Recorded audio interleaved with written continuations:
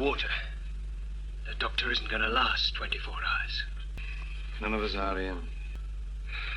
Our fate rests with Tagana.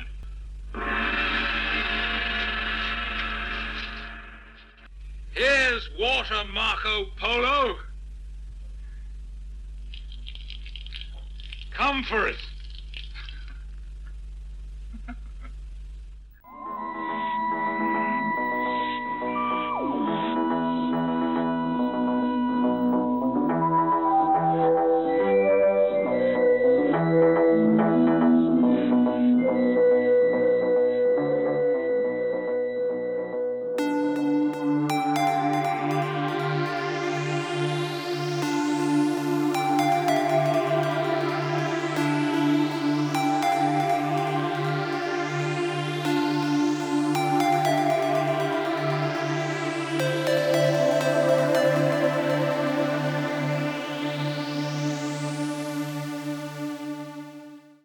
In today's episode...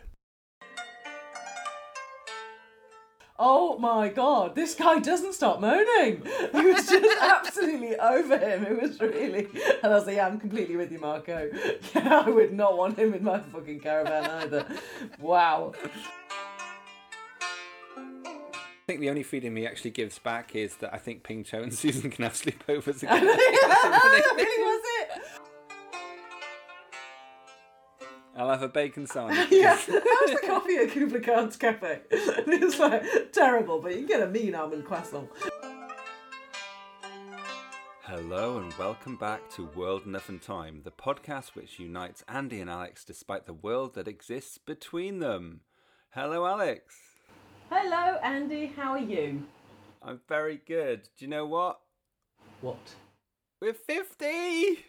Oh my god! Oh my god! I thought I was feeling a little bit more wrinkly, a little bit more struggly in my day. So this must be it. This is wow. We've achieved. No, we're just more golden. This is our jubilee. Okay. Jubilee. That must have been why the people were in the streets earlier. Yeah, The little parades, buffet tables. Yes. That was flags. It looked a bit Yeah. Brexity at this end of things.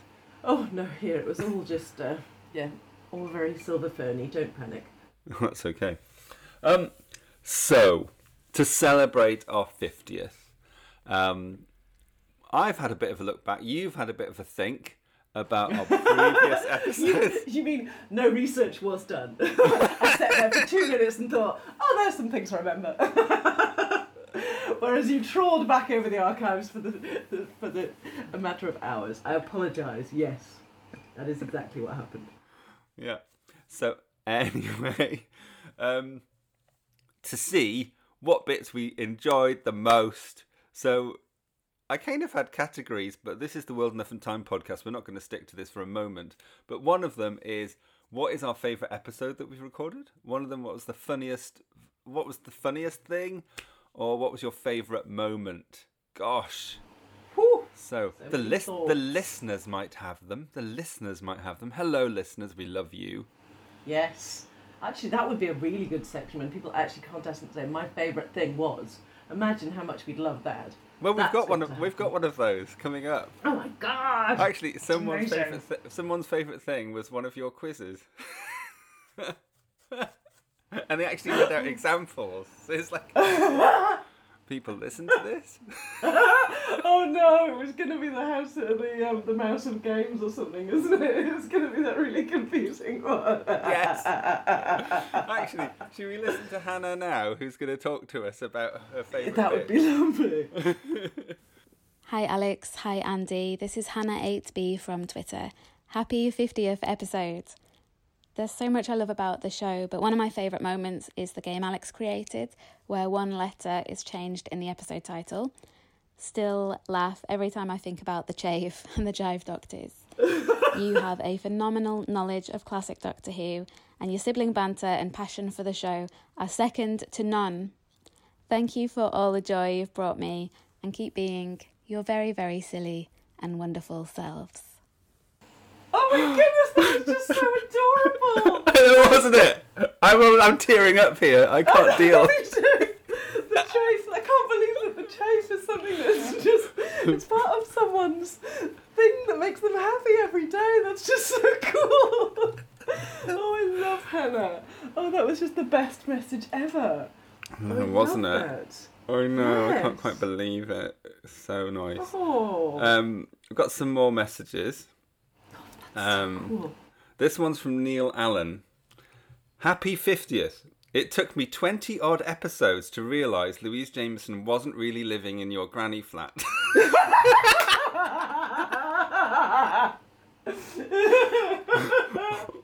Or that the space-time visualizer wasn't a real prop you actually wielded in every episode. Oh, we're so good at keeping the illusion, aren't we? And the Kaliak wasn't your pet raven. Thank you for making such wonderful podcasts. Oh, I know. Thank you, Neil. Oh my goodness, Neil! Oh, people are the best. Can we just get this to happen for like an hour? I just want to keep hearing nice things.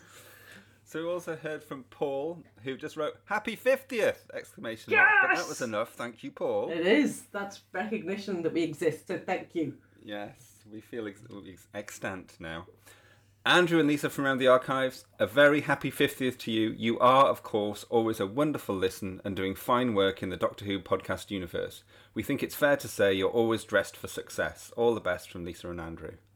Oh, they that's are very- good supporters of us for a long time. So, let's talk about what we have enjoyed. So, Yes. Alex, I'm going to go to your first of three things. Okay, so I guess, and I probably have talked about it too much, but I still do enjoy it a great deal, is just how much Hannah Gordon straddling a lead had just permeated my psyche. It was too good. It was just too visual, and the fact that you can actually see it, there was supporting evidence for this, and yeah, I love it. I love all of Hannah Gordon's willingness to just jump right on top. Just to explain this to anyone who doesn't know, the episode The Highlanders, episode 30, I know it is because I was listening to some of it yesterday. That was when we were looking at a telesnap, and one of the telesnaps, John Cura's telesnaps, looks like Hannah Gordon is straddling the lead in episode 1 in an overt way, shall we say? Yeah, she was going for it. She was she was hiding nothing. Perhaps Yeah. it might be the most unfortunate telesnap of them all. Go check it out. You put it on Twitter at some point, didn't you? Yeah, I did. I also Yeah. wrote it down on my notes here saying straddling a lead underlined. So I had written it down. Nice. But it wasn't one of your top three. No, it wasn't. No, I'm trying to tell you some of the other things that weren't in my top 3 but had worthy mentions. Yes. One of them was Bananimations. I did really enjoy that when I went back to them. I really enjoyed that so much. That was Theory from the Deep, wasn't it? And the It was so faceless good. ones as well. The idea of replacing all of the cartoon characters with bananas instead and calling them Bananimations. That's not silly. That's Oh, I really enjoyed yeah. that. Another was when we were doing all the Geordie accents in Mark of the Rani. That made me laugh. Oh, I don't imagine I was doing very good ones. Ordering a Yeah, Torby. And then a very you moment, which was when you were ordering a bottle of a bottle. You texted Iona saying, "Can I have a bottle of a bottle?" Yes, that's how much I'm into this, but I also do need the wine. Or the How bottle. did she respond to that one? She came through and said, "I need more information." Yeah, I think so. Yeah, I think she came through with a bottle of water and a bottle of wine. Just like, which one do you need? Yeah. But my funniest thing that happened was I was so fed up of the Kaliak. That's our raven that came in with news in inverted commas. And I got to the point where I couldn't think of anything to say whenever the Kaliak arrived. This was just before we got rid of her. And, oh wait! Here she is! She's here for our 50th! It's the Kaliak! Here she is! How have you Oh, been? good! What the fuck is in her fucking beak? I'm unfurling the scroll in time-honoured fashion. Oh, this has got the anecdote on it, okay? So, Nice. essentially, So it's all written down in detail. I don't know who's written this up for the Kaliak, but very grateful. Oh, she's just telling me. She's just squawking me to say this is a one-off because her appearance fee's too high to come back regularly now because she's got lots of other wings in pies.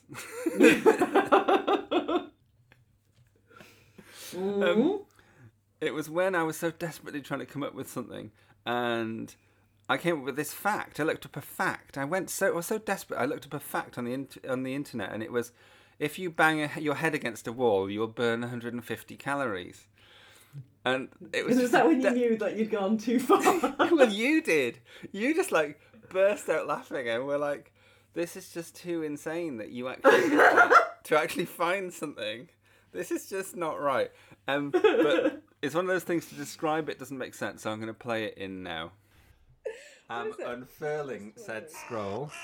Oh God, you haven't even announced that. Hi, Kaliak, how are you? Hello, Kaliak, how are you? We love you. You're the show pro. You turn up, we get something out of your mouth. Actually, we should tell, for people not listening to this before, they'd be like, what's happening? I know! You're too furious to even explain.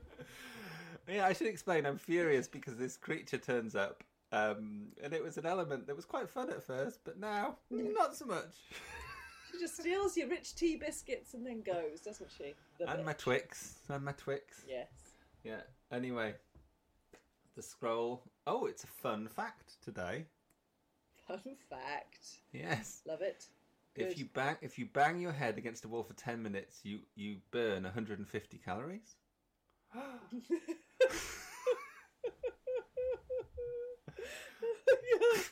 my god. I'm sorry, I'm really struggling now. when we talked about it earlier, and you said you had something, that was it. I'm so sorry. That is so bad. That's not a fun thing or a fact. It's just mental. I'm so sorry. Oh my god. I'm sorry. Right, I've got another favourite. Yes. And this is more on the sensible side, don't you know? Oh, I don't know about that. Yeah, I'm sorry, I apologise. I wasn't thinking. But yeah, I really, really enjoyed assessment and review of the Sensorites and digging into the whole power and control stuff and like coercive control and the really the dodgy relationship between the Doctor and Susan, which I think has just it to me it's helped me understand a bit more about how angry I get with William Hartnell, and I think it's just just thinking that bit further on that one really opened a door for me and how much his behaviour in that relationship upsets me. And so yeah, I'm really glad that episode happened to really kind of push us deeper into understanding a bit more about what's going on in Doctor Who, and yeah, I really loved it. Oh gosh. Well, I guess this relates to one of my favourite episodes was Seeds of Death, when we got into real detail about Transmat and how it just doesn't work. Oh my god, that's my number one! Okay, sorry. Oh, that's hilarious. That is my number one fact. All right. Talk more about that's that so then. good. We can share it. You carry on then. No, you go for it, because I've got two others. Oh, okay. So yeah, no, but I think it was just that concept of trying to keep shoving watermelons inside a transfer. It was just the logistics of it was just too hilarious, and I go back to that thought all the time of just someone cramming it in and closing the door really quickly, like I do with the breakfast cupboard cereal. And I think about it as well about how everyone would have been fat in that era, that in that world, because they wouldn't have moved, because everyone would just be transmatting, and the transport and logistics, everything would just fall apart, and it was just like we really thought about that massively. Yeah, but then they wouldn't be fat even though if the only transmats were those central ones where you get the food from the central place. But there's transmat everywhere, isn't there? Or not? I don't even know. I don't think so. I don't understand. There's only in Canberra. The whole of Australia has to go to Canberra to get their watermelon. Well, my nearest one is Izmir.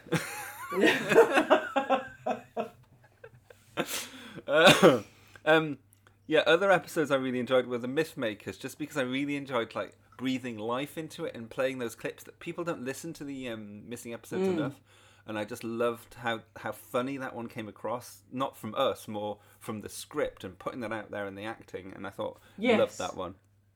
Yeah, that's true. But of course, my favourite episode that we recorded, though, is the Reign of Terror, because we basically sat on the beach at Te Papakanga, and we had champagne, and we just sat there and drank champagne while we're on a beach and the waves were rolling in, and it was just so nice. It was lovely. We will repeat it soon. Hello and welcome to World Enough and Time. I'm Andy. And I'm Alex. Now then, describe to the listeners our current location. Well, it's dreary, I can tell you that. Misery to the extreme. No, we are on a beautiful beach with aqua sea and glorious blue skies. No, it really is. I'm not lying. It's really lovely. Te Papakanga. Correct. You went a bit aggressive on the G, but I'll forgive you. Te Papakanga. In, just off the Hanua Ranges, in the Auckland region, but a lesser known area of Auckland. Very beautiful. Yeah. And I'd say my favourite was Seeds of Death to record. Not to record, actually, to listen to afterwards, because I just found, like, we knew it so well, but loved it so much as well. Like, there was just so much love from us for Seeds of Death, I think. We got so much pleasure from not necessarily pulling it apart, but just kind of just going in at great detail, but still loving the essence of the story. I think it was, really good one. I think it's about time, though, that we actually started digging into the massive problem with TMAT. Can we just talk about that? What, getting a lot of food into a tiny box? Yes, getting a lot of food into a tiny cubicle. I can only assume there are large TMAT cubicles somewhere, like warehouse-sized ones. I have to hope so. And I just wish there was a scene where, like, someone was aggressively throwing fruit into a cubicle and ramming the door in. It would just be so much more appealing. Send it! All the melons are in! Send it! But also, I'm just worried about the infrastructure in this society. I'm sorry, I'm very worried about it. I'm worried about the decline of the transport industry or the death of the transport industry.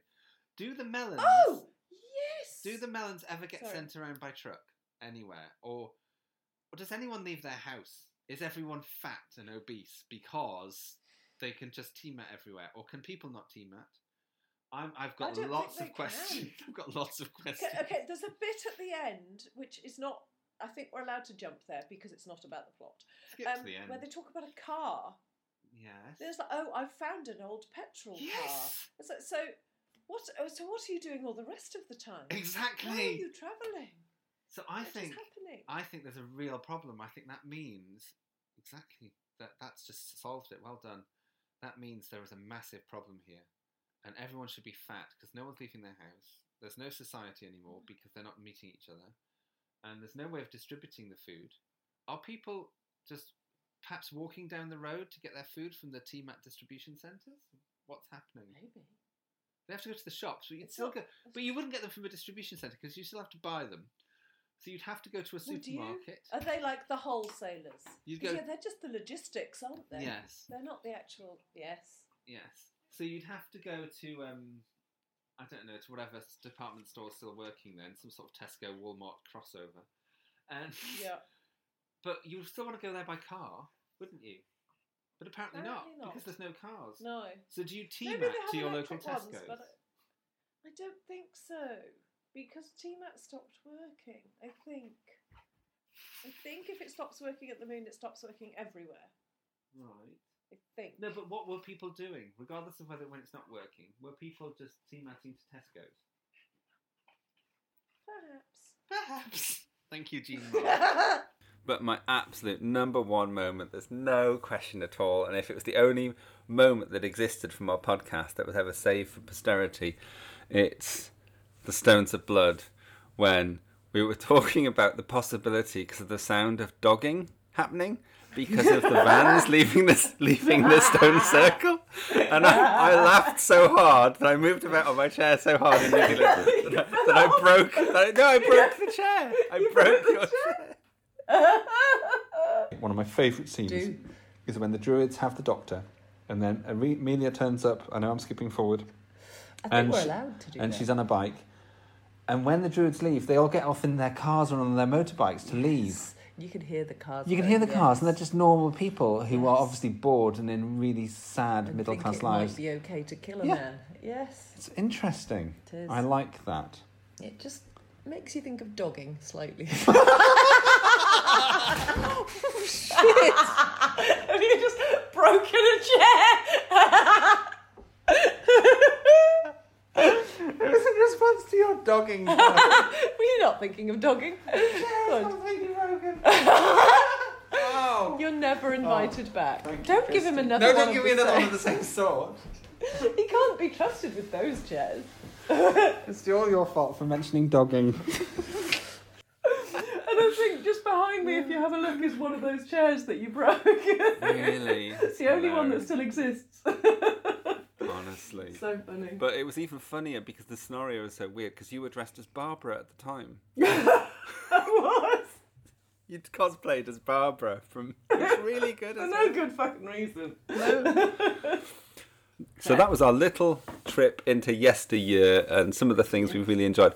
But really, it's just the fact that this has brought me loads of time with you, and that's the best thing ever. Yeah, fun time though. Not time I talking know. about the weather and talking about, how's anti-person I don't care about. It's actually fun time talking I about know. things we enjoy. So no, Sweetie. very good idea. Thank you. Well done. Yes. Okay. Now then. I feel like Hannah has already contributed massively to this episode.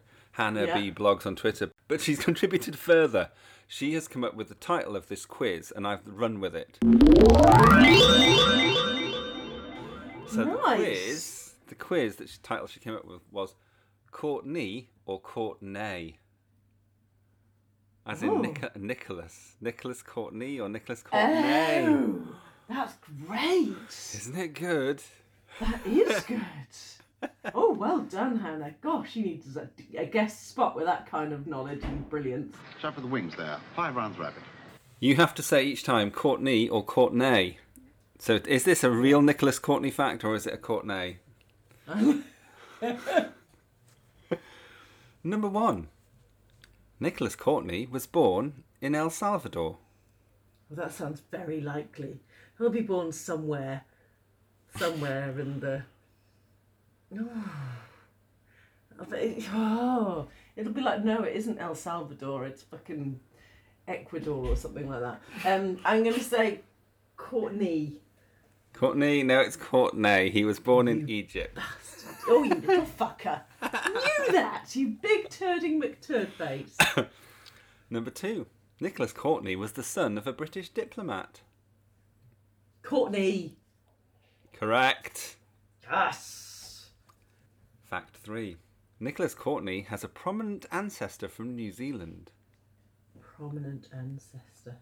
We've only got 2. It's like Captain Cook and...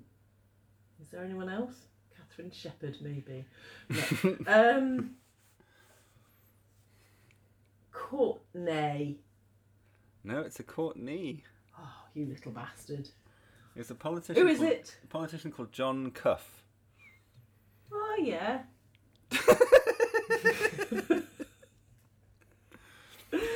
Oh, well, I'm going to ask everyone at work if they've heard of John Cuff tomorrow, and I'll tell you how fucking well known John fucking Cuff is.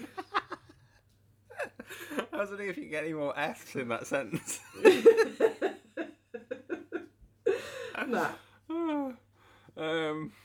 Number He 4. represented the Akaroa electorate in the Second New Zealand Party. What the fucking hell? Prominent. My arse. In 1772. People are always talking about John Cuff. Isn't there a John Cuff Day in New Zealand? Where you all wear larger cuffs? Yeah, we do. And just to make sure that people understand the connection with Nicholas Courtney, everyone wears a moustache as well. And an eye honestly, patch. you'd love it. You'd have so much fun on John Cuff Day. In fact, I'm going to be there in time for John Cuff Day. Aren't I? That's good. In his real-life army career, Nicholas Courtney only got as far as the rank of private. Oh. He definitely didn't get very high if he's in the army at all, but there wasn't even a question, was he in the army at all? So I'll say Courtney again. Yes, Courtney. He was only a private. Private Courtney. Private Courtney! Tree paint. Oh. Tree cutting thing at the double. I really struggle with that. Private Courtney, tree cutting. I can't think of something. I want to say it again. I can't think of anything. Something at the double, Private Courtney, quickly. Private Courtney, you're not listening, I'm going to slap you. Lay on a jeep on the double. Lay on a jeep. Yeah. I've now got this picture in my head of Nicholas Courtney laying on a jeep coquettishly, just in his underwear. Yeah, that's what he does. Lay on a jeep, Private Courtney. Yeah. It's a beautiful image. It's not a beautiful image. Oh, next one. Number 5. Nicholas Courtney appeared in The Avengers. See, he looks like he would have done, but I think I would have known. But maybe he did, and maybe it was like one of the early ones with that dude who I hated. Maybe I just come up with this just because I know you love The Avengers, and it's just a deliberate trap. Stop being a bitch. Courtney. No, he did appear in The Avengers. Got you. You're not doing very well. I never do because I don't know how much you play with my brain. Okay, the next one. Nicholas Courtney was considered for the role of Marco Polo. Well, being as the guy that they got for Marco Polo felt like he was like a proper big actor at the time, and Nicholas Courtney wouldn't have been that big then. I'm going to go Courtney. No, I'm afraid he was one of the main people in contention for the part. Hate you all. I think some of this hate should be directed at Hannah, seeing as she came up with the night title for the quiz. Just saying. Yeah, bitch, Hannah. Roast. Wow. Number 7. Nicholas Courtney was first cast as Captain Knight in The Web of Fear, not Colonel Lethbridge Stewart. Court. I hate this fucking game already. Courtney. Yes, correct. Us. Originally, Mordred Undead featured Ian, not the Brigadier. Courtney, and I can say that with some kind of knowledge. Yes, that Correct. fucking happened because he's a teacher, and Lethbridge Stewart isn't. That was weird. It was very weird. Penultimate question. I'm looking forward to my last question. It feels like it is really your oeuvre, the last question. But question 9. Nicholas Courtney appeared opposite Jean Marsh in both his first and last Doctor Who stories. Yes, as Brett Vion and as Thingy and yes, I'm going to go, fuck yeah! It's a good fact, that one, isn't it? You, wasn't it? Hadn't thought about that. Nice. Yeah. Is there lime cordial in this, my love? Yeah. You're very good. Finally, winning! Question 10, the most important question of all. I think this will take you... Oh, definitely. You've already got 5, I think. So you're already... I have. You've already passed. You've passed. That's GCSE Courtney. You get to do your higher certificate in Courtney later on. Final question. Nicholas Courtney had a regular role in the sitcom The Upper Hand. Oh, gosh. He can't have done. I'm sure I watched that shit. Wouldn't I have known? I don't know, would you? Oh, stop. Honor Blackman wouldn't know. She wouldn't have put up with Nicholas Courtney's malarkey. Nicholas Courtney's malarkey. Courtney! Is that right? I don't know. That's what I'm going to ask you. Correct, it was Courtney. He was a regular in the sitcom French Fields, though, apparently. Ah! The sequel to Fresh Fields. Watching The Upper Hand has helped me in my life at some point. I never thought there'd be a point where that came back to be useful. Brilliant. Good. 6 then. Fuck yeah! That's pretty good. Was that Fresh Fields or French Fields? It was the French Fields. That was the second one. It was French Fields. It wasn't was the sequel with Pamela Salem as well as another regular. Yes. Yes. Ugh. So that was the quiz. Wasn't it though? Yes! 6 out of 10 winning! So, we have something interesting to do now. We have to find out who got points last time's time space visualizer. As we pull out the time space visualizer, we wheel it out into the centre of the room. What is this machine? I've already told you, my dear. It's a time and space visualizer. Do you mean a sort of time television? Yes, like that. Yes, that's exactly what this is. Did anyone get any points? What? Now, How do we get points? I'm very confused. Did you not listen to the Armageddon Factor episode? Oh my god, is it already out? Yes! Oh! That was so quick! I rely on a text from you to tell me it's out. Okay. I Wow. don't look for these things. So, listeners to the show, which apparently doesn't include you. Today, no. For the first time. It's only I been usually out. love my own voice. It's only been out for about 3 or 4 days, so you're forgiven. Okay. Listeners of the show will know that one of us got a whiff of points. Now, the rules are here as of last time. You get 10 points if you describe the scene exactly. You get 5 points if you get the characters who are in the scene, or at least one of them. Nice. And you get 1 point if there's a vague whiff of what the person said is going on. So, Nice. So, Greatest Show in the Galaxy. It was, I don't remember what episode it was, but the scene... I guessed a bit of... Yes, that Jessica lady's Martin's bum cheeks. bottom, yes. In fact, it was just Ace talking to a character called Bellboy, and Bellboy was talking about how the psychic circus used to be. Fucking Bellboy. Shut up with your depression So in we the desert. didn't get- I don't even care. We didn't get points. We didn't get any points. But the next one was But the in chase. survival, I was... No, was it The survival? chase. No. It was the chase. Oh, the chase? No, the survival was a long time ago. It was. Did I get points a long time ago? The I want the points I want my rule points has only revised. recently been instituted. Okay. Let's be quite clear about this. Regulatory Okay. body. I'll just get Oh, you okay. the You said Ian and Barbara were bickering. I said that Daleks and Mechanoids were fighting and firing lasers at each other and stuff. You sounded confident though, so I'm feeling like you could have been quite close there. I was close, but it was actually you who got a whiff of points. I'm giving you 1 point. Because Who was bickering? Barbara and Ian were struggling with a rope and Vicky was being lowered down and she was screaming. It all sounded like they were having sex, quite honestly. It was really kind of, it was all like that. And then amidst all of that, Stephen said, I've got to get my mascot, the hi-fi mascot, the panda, and he runs back to get his mascot. It's when the city's burning and they're being lowered down. But Barbara and Ian are definitely slightly fraught with each other. So you get a whiff of, you get 1 point. Nice!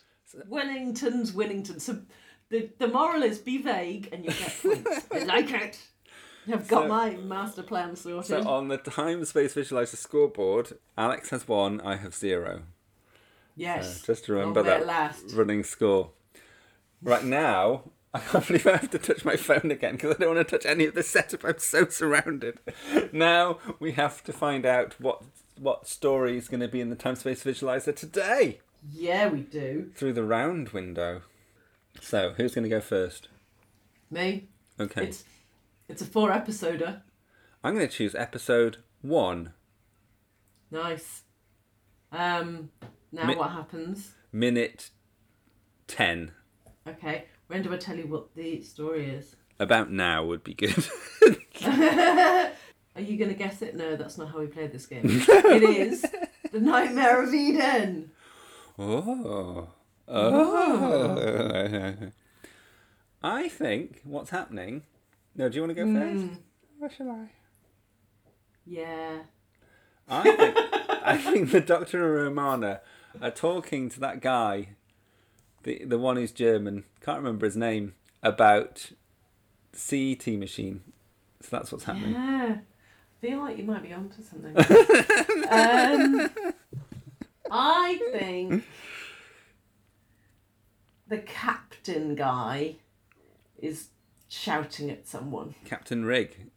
Okay. Yeah. Good. If he's just talking, I feel like I should still get points. You should. Yes. Okay. So. If there's brusqueness in his voice, it should be 2 points. Roll VT, as they say. Roll VT. The suspense. I can't believe we're going to find this out in like 6 weeks' time. Amazing. You got to think about the listener. It's not all about you. God, oh my God. But the listener doesn't find out for 6 weeks' time either. Oh no, they do. They do. They find it instantly. They find it instantly. Yes. Oh, for fuck's sake. Only we have to wait. I now understand the mechanics.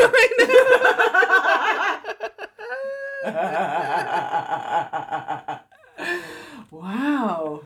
God, like the whole world of podcasting is like magical. Aren't they lucky? I know. They don't have to go through this pain. Honestly, you'd not believe the sleepless nights I had thinking about the Greatest Show Ladies bottom. Your pain, my pain. I get to this point of editing the episode, and I'm like, shit, I have to go to the shelves inside the house and get that, because I'm always editing outside, by the way. But I always have to go in and pick up the DVD, put it in, and like find the right bit, and I'm like, oh no. So I'm always cursing this point of the show when I get to it. Your commitment is really commendable. Thank you. Love that. I was fishing. Yes. So, not really. It gives me joy. So. That is my CET machine, the Continuous Event Transmuter. It is an invention of mine. I will show you. Looks as if you've invented the cinematograph. What you see may seem to be just a mere projection, but it is in fact a matter transmutation. You have 6 episodes to choose from, madam. Oh, nice. Yes. Okay. I would like to go for the 4th episode. And how many minutes, please? Thank you, please, Taxnella. 20. Oh, minute 20. Right. I know. I think you've got a good chance of getting this one, given that things repeatedly happen in this story. The story is Invasion of the Dinosaurs. Ah. Oh, shit. What's happening by that point? Okay. A dinosaur. I want more specific than that. No, actually, no, you can keep a dinosaur. I'll say which dinosaur it is, and then I'll get more. Good. Dinosaur. Dinosaur. Roaring. Dinosaur. Roaring. There we go. Done. What I love about the dinosaurs in Invasion of the Dinosaurs is they actually don't roar, they say roar. This is something that Brian pointed out to me. They actually say roar. Really? Oh, it's so good. But he calls it Invasion of the Rubber Toys. He always has. So yes, yeah, I remember. Yeah, but yes. And I did a pretty impressive picture of Invasion of the Dinosaurs, which I still love very much. Didn't you do? You remember that one? Huh? We did a Pictionary of Invasion of the Dinosaurs, and I think you turned it into a T-shirt for me. Did I? Jesus. Yeah. No, it was something to do with Sarah Jane and some chains and a dinosaur through a viewing thing. And yeah, you did a T-shirt of it for me because it was so frickin' good. Well, I might like just to say that I think that actually might be the moment. I think it's when the dinosaur's waking next to Sarah Jane, and I think you've just delivered me the answer. So there you go. Wow, if I did, then I get points, and you have to buy me a T-shirt. Already did that, apparently. Shit. So we'll play the clip now. Wow, if that's the moment, that would be breaky. I don't think it is. I think it might be episode 3, actually. Anyway, doesn't matter. Okay. Apart from your story, Doctor, which, forgive me, is pretty unbelievable, there isn't a shred of evidence to suggest that this place exists. Now, you heard the minister yourself. It was never built. Grover was covering up because he's implicated himself.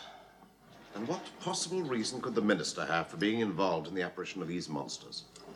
The monsters are a side issue, Brigadier. A device to clear central London.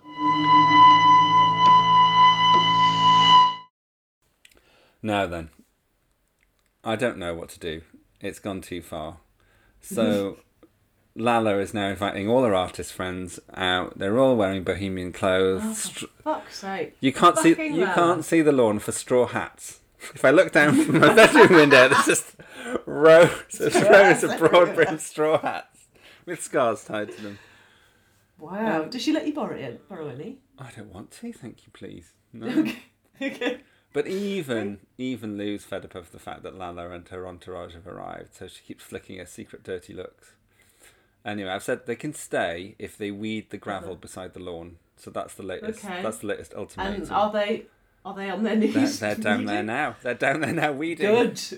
But have you given them the little knee pads? They have, but their hats keep hitting each other. Little straw hats. This real sound of buffeting of straw hats hitting each other constantly. It sounds like birds' wings flapping.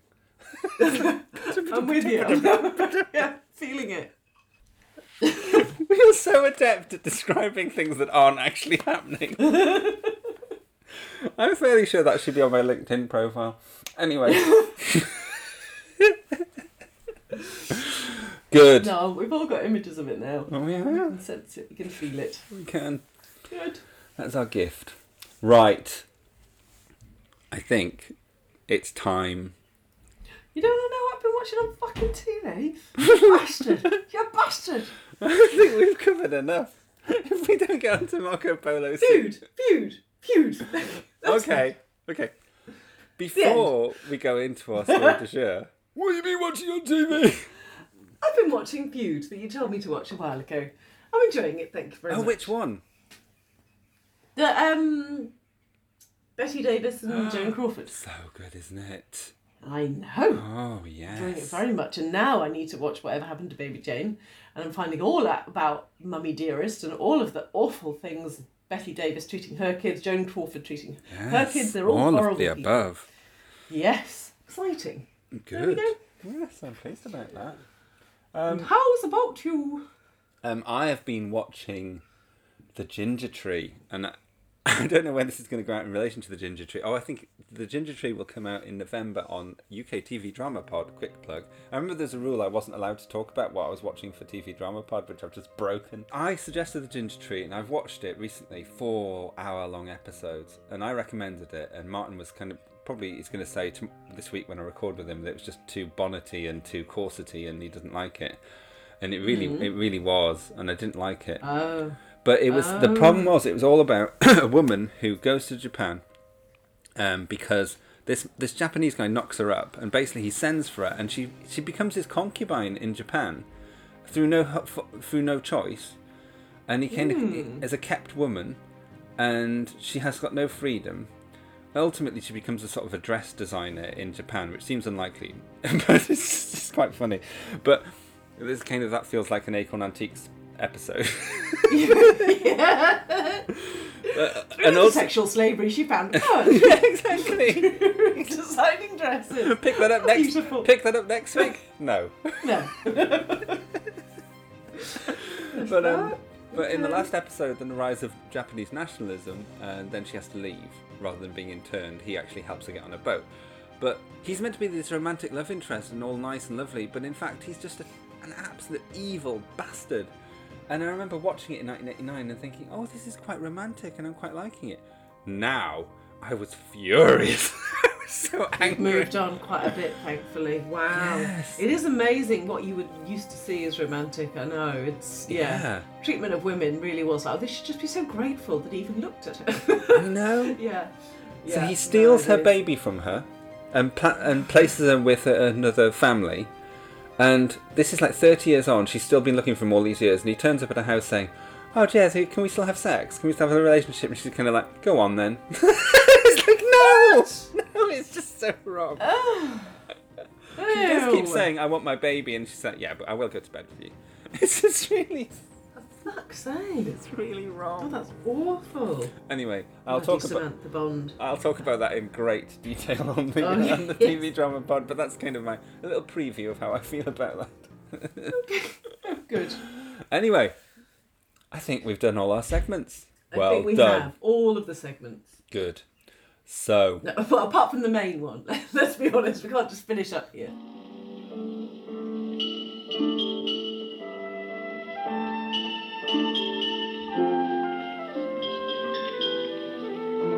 It's time for our story du jour. What are we watching this time, Alex? We're watching Marco Polo! Marco. Polo. Yes! feel like we're in a swimming pool playing. Oh no. You see? 50th episode. 50th. Wow. Nice. Yeah. So, Good. I've got a Target cover to show you. Do you remember that Target cover? For Marco Polo, As I Live and Breathe. Frickin' well. What is weird about I that really cover, do. though? What is weird about that cover? Well, the thing I find weird about the cover is that the people do look a bit more Asian than they actually did. Wow. Apart from Marco. Yeah. I think it's weird. I think... Oh, no. I'll keep telling me what's weird about it. It's nothing especially weird, but I just think it's odd. The guy in the middle doesn't look like he was in it. Yes, exactly. He's just an extra. He's like the main person in the middle there. Yeah. Let's have the big Mongol person in the middle, but also let's not have the Doctor or any of his companions on the front cover. Very weird. Yes. Which puts Well, they weren't very useful. Which puts me in mind of the Radio Times cover for Marco Polo back in the day. Do you know the story of the Radio Times cover? I don't. Well, consternation, because it's the first time Doctor Who got a Radio Times cover, and the cover picture they chose had Marco Polo, Tigana, and the First Doctor. The companions were not chosen for the cover. Which of the three actors was furious about this the most? Well, it should have been Susan because she actually has quite a part to play, but because she is always like, oh, I just love Bill, Bill's the best, she would have just been, that's fine. It will have been fucking William Russell. He would have fucking hated it, wouldn't he? Yeah, he was furious. Letters had to be sent from his age. Wow. He was really angry the first time. I suppose all that work, you've done like, how many episodes of Doctor Who already? Like at least 12. And you've done all that effort trying to make it a good show, and then they bloody choose some other people for the Radio Times cover who are supporting characters. Yeah. Angry. Well, they're bigger in it than he is for that episode, though, or for that story. So deal with it. Anyway. Deal with it, fucking Bill. I have so many notes. This is terrifying me. This is the page. Oh this my is the page of notes of general things to say about Marco Polo. Then there is the rest of it is actually by episode. So. Oh my fucking Christ, that is so overwhelming. So strap in. I'll just bounce off your notes then, because Christ, my notes are, ooh, Ping Cho. Just like nothing of value. Okay, good. Good. Now then, bit of background on Marco Polo. Yes. This is the first episodes that are missing from Doctor Who. Up to this point, all there. This is story 4. And how much... And what happened? What happened? Well, like everything else in season 1 and 2, it was sold all the way around the world really successfully. Everyone wanted all of Doctor Who in its early days. So there were loads of copies made and sent around the world. It was shown in New Zealand, shown everywhere. And it's just one of the ones that was junked. And no good reason why. Perhaps because it was historical and they were more interested in the sci-fi ones by this point. They are the ones that really sold. But they kept the Sensorites and other things. Classic. They kept Edge of Destruction over this. Oh, okay. Yeah. I mean, why? So, no one really knows why this one was junked, but there's still a hope because it was sold so far around the world so much that it could come back. Yes, someone's going to find it somewhere, yeah. Okay. And do you remember the Omni rumour? Do you know about the Omni rumour or not? I don't know about the Omni rumour. Could you tell me about the Omni rumour? Yes. I think it was about 2014, 2015. And my source for the Omni rumour, I'm just going to say it out loud in the podcast, was Hayden Gribble from Diddly Dum. Because we were doing a bit of poddy stuff at that point. And he kept feeding me this information. I don't know where he was getting it from. But basically that there was loads of episodes returned. And they all seem to begin with M, because I remember it was Marco Polo, it was the Massacre, it was something else, and it was just like, oh my god! And he was like, yeah, they're definitely all coming back, definitely, there's no question, it's all happening, and yeah, so exciting times, but of course it didn't come back, and yes, so what's the word Omni in relation it was to this? because so many stories were rumoured to be returning. Ah. And it didn't happen. But we can remember 2 of them that began with M. Got it. Yes. Good. It's not a great rumour. They're coming back, they didn't. I know, but it went on for ages. We were so certain. Oh, it was painful. Anyway. So hopefully it will come back one day. Until it does, we have to cope with telesnaps. Yes, we will. Listen to Mummy Silly voice saying telesnaps. Kettle chips, top button. But the problem is telesnaps. Do you know what telesnaps are, by the way, and who did them? Do you know about the history of telesnaps or not? I didn't feel like there was anything I needed to learn about telesnaps, but now you're asking me this, I feel like maybe I've missed a whole world of information on telesnaps. There are pictures. There's this really entrepreneurial guy called John Cura who actually just thought, if I take pictures of the TV and sell them back to the BBC, then they've got a record of their stories. So he basically took photos of the TV and sold them back to the BBC. It's just bizarre. But it was like, oh yeah, we'll buy them. It's like, well, can't someone do it in-house? It seems really odd to me. Yes. I always used to think he was there taking photos. No, he wasn't. He was literally just taking photos of the TV. Every minute. So they all come from this one dude? Yeah. But only when the directors of those stories said, oh, I do want it to buy his telesnaps. And some directors would be like, no, I'm not doing this. This is a cheeky guy trying to get money off me. And that is why for episode 4, which is directed by someone else, he, John Crockett, he said, oh no, I don't want them. That's why we've got no telesnaps for episode 4. Oh, that was when I fell asleep. Right. Wow. It's all coming out. Nothing happened anyway. I think you'll find the wall of lies happened. Anyway. Oh, yeah. But Waris Hussein also directed An Earthly Child. He was episodes 1 to 3 and 5 to 7, and he said, yeah, I want your telesnaps, mate. There were 7 episodes. Have you not watched this? No, I have. I definitely watched to the end. Fucking hell, did I watch 7 episodes? It just felt like it went on forever. Wow, 7. I think we got a flavour of how Alex feels about Marco Polo already. It's really good. I can't wait for the synopsis. Shit, oh yeah. Do you know anything about John Lucarotti?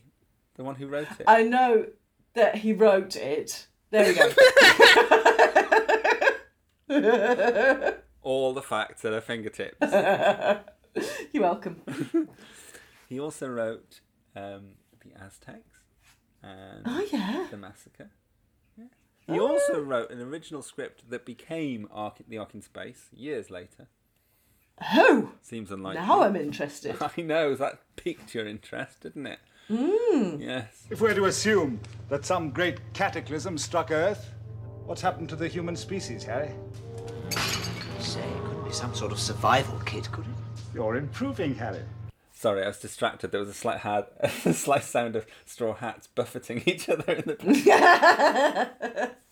Do you need to check if they need some elderflower presse? I think there's a Are they okay? Yeah, they will need some elderflower presse. And if Lala's anything to do with it, it'll be on a tray. And there'll be one of those dainty things that goes over the jug. You've seen those things that sort of like a handkerchief that has weights on the edge. Thing with it. Yeah, it was absolutely there, picturing the exact same thing. She's so damn pretty. Anyway, he wrote an 18-part radio series for Canadian Broadcasting Commission Corporation, CBC, sweetie. Yeah. Called The 3 Journeys of Marco Polo. So thank you, Lucky Stars. There were 3 journeys to Cathay in that radio series, and it lasted 18 episodes. So for this was only 7. So did you do that before or after? No, he did that before in 1955, and it ran for over a year. So he just wanted to reuse all of his research. He was like, I know this shit. It's because he worked with Sidney Newman, who was also from Canada. Well, actually, John Lucarotti was an Englishman who was in Canada, but Sidney Newman was a Canadian, because the Canadian invented Doctor Who. The Canadians are very proud of that. But Sidney Newman, when he was doing Doctor Who, said, oh, you should get John Lucarotti. I worked with him in Canada. He should do some stories. So that's how that happened. Cute. Yes. Well, I like that. You ended up giving us a slightly interesting fact there. Thank you. I thought it was dull at first. You pulled it back. Great. But what I liked, what he said, he was interviewed at the time about the radio series, and he said, "Radio is the unlimited medium for each listener brings his own imagination to bear." And that's what we have to do now with Marco Polo, because we haven't got the video, sweetie. Back to his desired format. It's almost like John Lucaruti. Lockerotti. It's almost like John. Let's just call him John. It's almost like John knew. Yeah. Wow. I can just see him. He's like sat on a really high chair, and underneath this chair, it's just all of the copies of Marco Polo that he's bought up. Exactly. That's what I mean. He's just got. He bought all the copies just to make his radio Maxim. Yes, but also to make his chair higher. It's quite cute. Is he only quite a short man, John Lucarotti? He's got a little flapping leg, tapping against the film cans. Yeah, that's what happened. Poor man. There's so many weird pictures we're creating here. Anyway. I know.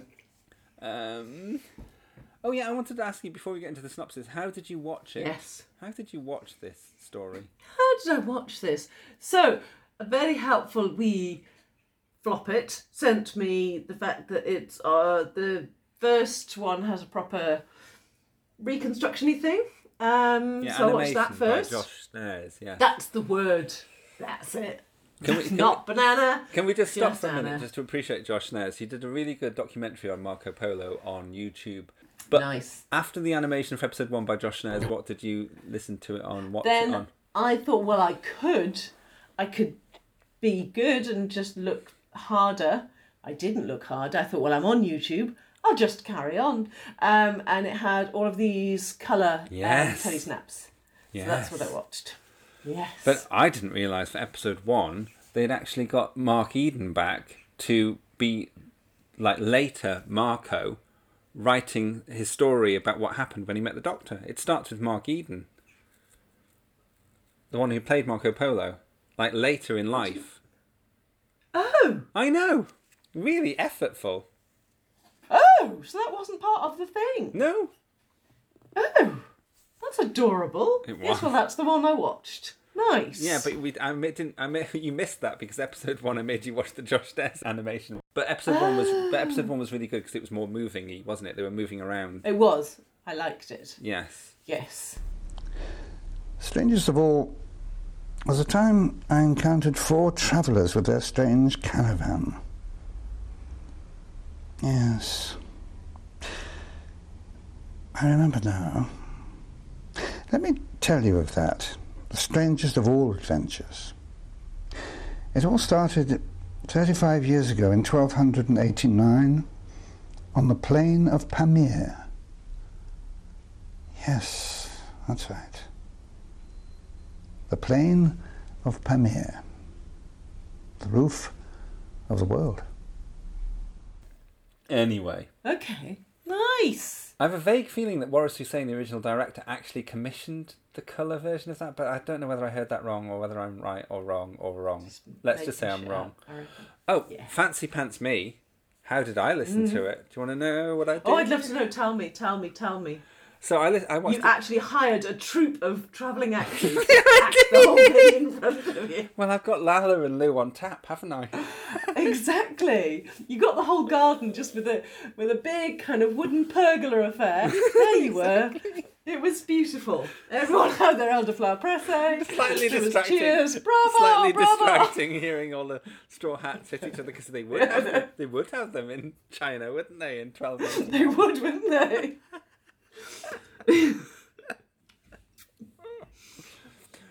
So was I right? I'm just going to play in Lou because we haven't had her yet. Here's Lou. You're listening to World Enough and Time, a classic Doctor Who podcast. I listened to 4 episodes on vinyl. Thank you, please. Oh, did you now? I did. Golly me. I created word pictures because radio is an unlimited medium for each listener brings his own imagination to bear. So what happened when... That was John Lucarotti again. Yeah, I know, I got it. I just was like, yeah. Up your own arse. So what happened for the bits when nothing was happening and they were just basically wandering through the fucking desert and standing next to a caravan for hours? How was that on vinyl? Tell me. I'd love to know. I really feel I just jealous felt like right I now. really just imagined what each character looked like, what they were doing. No, I drifted off. If I'm quite honest, I drifted off. So I watched... Episode 2 was just basically standing by a caravan? No, I think it was episode 4 was that more than anything else. Oh, no, that was the one I wasn't there for. No, I was. I was there. So I went back to the reconstructions for the last 2 episodes because they're in colour. The colour ones you watched, episodes 6 and 7. And because really you thought, that vinyl was shit. I'm just doing it because I've got the vinyl. I need to mention it on the podcast. This is rubbish. I want to use the word gatefold at this point. I think it's a gatefold LP. Do you know a gatefold? Oh, nice. Gatefold. I don't. I should. I'm doing the action for in the whole gatefold.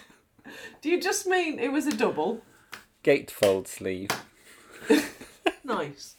One in each. Gatefold. You should be an advertising or something. Gatefold.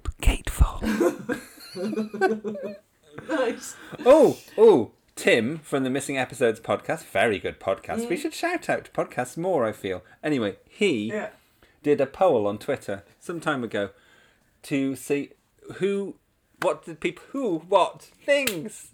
Let's start that sentence why? again. Or even when. He just said why, and we all answered no. Which is your most wanted missing Doctor Who story? Where do you think Marco Polo came in the list of missing Doctor Who stories? 12th. 4th. Oh.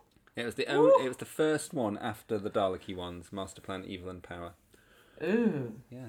I know, that's how I feel. I feel the Daleki one's weird. People's obsession with Daleks is just strange, isn't it? I don't get it because I just think, no. I mean, yeah, there's some of it I would like to see, but no, I would always have, before any of the Dalek ones, I'd have the Mythmakers up there, I'd have Marco Polo, I'd have Abominable Snowmen. Definitely. Abominable Snowmen. Oh, the Savages I really want to see. Honestly, all before the Daleki ones. I actually really want to see the Savages. I was just thinking the other day about Ian and doing his interpretive dance stuff. So it would be Ian, so good you mean to know Stephen? You don't even know who's in No, it. it was Ian. It was Ian Chester. Oh, it was. He Not looked back like up. Ian, yeah. Yeah, I know. But Yeah. you would want all of those back first. I think it's a lack of way imagination to more. want the Dalek ones. Sorry. Just like the offended Dalek. all of our audience. Anyway. Right, listen, Andy, I need to tell you. We're an hour and a quarter in, and I haven't done my synopsis yet. This is going to be so This painful. is our 3 hour... We'll be like... This is our 3 hour long anniversary special, sweetie. You can always have a longer We've seen episode. our ratings go up and up, and then suddenly it's going to get to the 50th, and we're just going to fall off a cliff. Everyone's going to be like, what the fuck? These self-congratulating bastards. Oh, before we get to your synopsis, though. Let's get more in. Yeah. Kieran Hodgson from 2 Doors Down. Or was it 3 Yes! Doors Down? I never remember. He did a 2 Doors beautiful... Down. 2 Doors Down. He did a beautiful Marco Polo clip on Twitter 2 years ago now. Brilliant. He gave me permission. He said, yes, you can use it. And I'm like, oh my God, I've just talked to Kieran Hodgson on Twitter. Love him. And so we're going to play in his Marco Polo clip now. Oh, we're always in trouble. One small fuse has blown and the entire TARDIS is completely broken again. And now we've been captured by Mongols in the Himalayas. Oh, rubbish. I refuse to say anything for half of this story. He is not a Mongol, he's European, thank goodness. Hello, old chap. Now, how about I explain the effect of altitude on the boiling point of water and you take us to the embassy? No, Lord Ian. I'm on a mission to take Tegana to Kublai Khan. Tegan? No, I'm not in it yet. Tegana! Lord Tegana, the trustworthy. I am very trustworthy. Silence, Tegana! Now, it's the bank holiday next week, and Kublai Khan needs a new caravan. Yours will do very well, Doctor. Did you know that moisture in your breath causes condensation? Silence!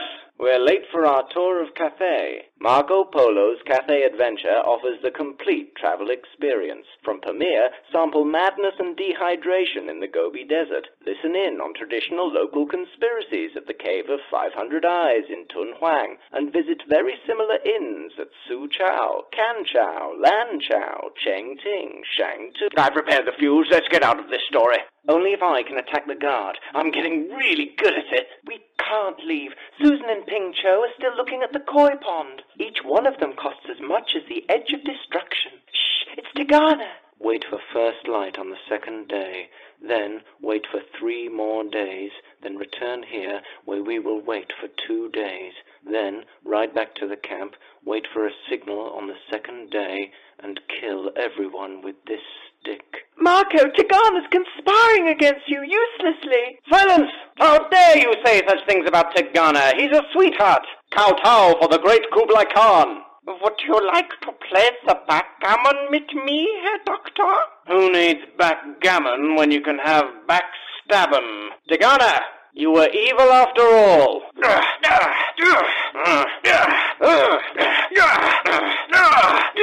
Did you know our word assassin comes from hashishi? Thank you, Kieran. We love you so I need to much. listen to that now. Yes, I think you do. You do? He just does all the different characters, and it's very, very funny. Yeah, I love it. I love his Edge of Destruction one, so yes. Good. It would be good. I think it's about time, Alex. If you can stop stalling, can we actually please get to your synopsis for Marco Polo? I must admit. Make it quick. Make Never it have I snappy. wanted to stall more. Really. Oh, okay, right. Just stay with me. I'll need some prompting. I'm I might here. need to be popped back awake. Okay, so we join the Doctor, Ian, Barbara, Susan, and they've landed somewhere a bit snowy. And they keep showing you a foot. Look, there's a foot. There's a foot. Okay. Big footprint. Okay, good. Don't worry, it'll be picked up later in the plot. It won't. It won't. Really won't. I wrote this down last night. It was one thing that was bugging me. I actually wrote down, the only thing I wrote down on this piece of paper up here, it says footprint question mark. Where the hell did they go? Yeah, it felt like it was going to be the Abominable Snowman. It felt like that was the direction they were going. No, they just thought, oh, footprints. Anyway, so soon If enough. you're gonna do every scene, I think this is gonna take a long time. Honestly, we'll do what I remember. We'll be here for about 2 minutes. You'll be fine. So Tigana, he's a warlord chap. He comes along and he's like, you guys dodgy fuckers, you came out of a TARDIS, I don't trust you. Really, we should kill you. Marco Polo's like, nah, probably not. They seem alright. Let's just not let them into their caravan. They'll be fine. They're also about to die because the heating's gone to put. I fucking love that line. I really like the idea of the TARDIS having the heating go to... No, it's gone to pot, that's it. Heating's gone to pot, lads. Anyway, so they needed to be taken somewhere safe. Marco Polo's like, right, I like your caravan. I don't understand why it's a caravan, because it is just a box. I don't even understand why we think it flies, because it's just a box. But we believe you. I'm going to keep it, but I'll take you somewhere. Don't panic. Well, you're a bastard, but it's our best option. Fine. Tigana, oh my God, guess what? He's not a nice guy. He has got his own little plan going on. He was going to Kublai Khan, not to make peace. He was trying to carry on and win that fucking war.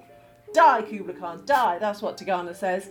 So they're all going in a little caravan. It's like I'm watching the trail now with your hands. I know. It's very good. Just imagine them being pulled by a Ford Anglia. It's lovely. So they're all in the Gobi Desert, as you would, for a very, very long time. Tigana's like, right, what's going to happen? I'm going to make it so that we've got no water in about 10 minutes. They'll go back. It'll be great. We'll mob them. They'll all die.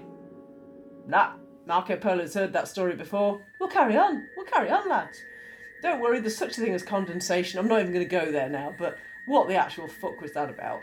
So we're saved by basically what in New Zealand we'd call a leaky home. It was very dodgy. It really was not good construction that you'd have that much condensation inside your house. Anyway, that's what happened. They wend their way to Peking takes a really long time, but I actually don't need to tell you what happens in between because not a lot does. Wow! They go into a cave. Barbara gets taken, but then she gets pulled back within seconds, so it was a pointless plot device. But I tell you what really happens. Like, this is the story of Ping Cho and Susan befriending each other. We were so right that they fully befriended. They were like friend McFriends. They were so happy to meet each other. It was a beautiful tale of friendship. So a lot of crap happens on the Gobi Desert. We didn't enjoy it, but we get to the other end. Kubla Khan is like, well, let's gamble. All right, in. If I win, I'll keep the TARDIS. If you win, you keep the TARDIS. All right, in. Tagana, not really trusted you along the way, but we kind of did, kind of didn't. But then you'll get found out. The end. Honestly, my God, that couldn't have taken 7 episodes. How did that take 7 episodes? Unfucking believable. It's really good. Okay, so I see where you stand. I didn't gloss over any of the facts, though. That's exactly what happened. Good. Right. Good. Tell me what happened before we do, I want to know our first memories of Marco Polo. Today. And honestly, I feel really bad about I would have said to everyone in my life, I've seen every Doctor Who episode you can watch. Obviously, I've just been lying the whole time. There's so many that's been new to me throughout this. So, missing episodes have not been part of my life. To me, they're not real. And so... Sounds like that's a door being firmly shut. They don't exist. Yeah, but I don't mind. I quite like watching them for this, but it's not... It's not something I'd be on my weekend thinking, oh, I'll just watch a bit of a missing episode. It was the first time today. Okay. I'd not really thought about it before. So there were so many gorgeous photographs taken of Marco Polo. That is why the reconstructions are really good, because there were so many photographs taken at the time. And one of them, the best photographs, is when they're listening to Ping Cho doing her long story. I'll come back to that later. But and it's of the regular cast sitting down, and it was on the front cover of Doctor Who Monthly, and it was one of the first Doctor Who magazines I'd ever seen, and it was in Paul Brown's house. I always go back to Paul Brown's house, but I just remember seeing that thinking, that looks gorgeous, and it's in colour. I don't understand, how can Doctor Who be in colour? And it was maybe promoting the episode guide thing that they used to have, it was this episode guide featuring Doctor Who Monthly, and it was like, it would tell you what the episode endings were for each episode, and it started right at the start and went all the way through, and that was one of my first understandings of old Doctor Who, was reading these episode guides. You just hear the cliffhanger, and that's all it would say. But I loved those. They were my favourite thing. I'd go to those in the archives, and they were the best thing, and all the other stuff I didn't care for at all. But I remember reading the Marco Polo ones and thinking, that looks really interesting. Yeah. Nice. Yeah. Good. But I never read the book. I've got the book. I've never read it. Wow, really? I think I tried to start reading it and I was like, oh, I'm a bit bored. No, I don't think it's going to happen. But the weirdest thing, right, I don't understand. Look what it says at the top right-hand corner. 50. 50? Isn't that weird? Oh my God! Somebody knew. Well, it's my writing, but I don't know why it says 50 in it. But it was like, that's like saying this is what you will do in your 50th episode. Is this like the 50th episode? If you like, what is the 50th episode if you do it episodes? Oh, episodes, no. It's like 13th or something, or 7, 11, 12, 13. Doing sums in my head. It's like 14th to 20th or something. Anyway, no. Okay. Oh. Odd. Anyway. Let's go back to episode 1, The Roof of the World. The Roof of the World. Roof of the World. You do not know? No, that's why I'm asking you. How long have you been travelling? It is 1289, and this is the plain of Pamir, known to those who travel to Cathay as the Roof of the World. The Roof of the World? Yes. Episode 1. Yes. So we've already said the footprints are never explained ever. Can you try to explain them to me now, please? Because I don't understand. I think they were a hook to make us feel like, oh, there's something going on here. Anything could happen. And they're not safe. They need the protection of the caravan. The caravan. So what were they? Do we ever know what they are? Big creature. Really? No, it was supposed to be like a Yeti thing. Really? Sure, it would have been. Are you sure? Yeah. Because Ian says something about a Mongol. He doesn't say anything about a Mongol foot, but that's what I thought the implication was, that it was the foot of a man, but in a bigger foot thing, like a boot. But it looked really paw printy, didn't it? I know. So are we meant to believe that is the Yeti? Yeah. I think it was just a joke. Like, it was like just a silly kind of, let's just be a little bit clever. I'm going to say write in if you know differently. Yeah, Cause I would agree. Good. Yeah. Now, this is the point in the show's history where there's so much so much educational content. Yes. So we've got about condensation later. In this episode, we had about the science of boiling, didn't we? which is quite funny. He was like, yes, it boils at a different temperature because there's no air up here and all that sort of stuff. And I was thinking, yes, they did, yes. Yes. But they were really trying to educate at this point still. Yes. That was quite cute. I like that. I'm afraid the liquid is not too warm, but the cold here is so intense it even robs a flame of its heat. Oh, it takes little nourishment, sir. The cold can't affect the heat of the flame, sir. The liquid boils at a lower temperature because there's so little air up here. You mean the air is responsible? Well, the lack of it. Just as the lack of it is responsible for the doctor's mountain sickness.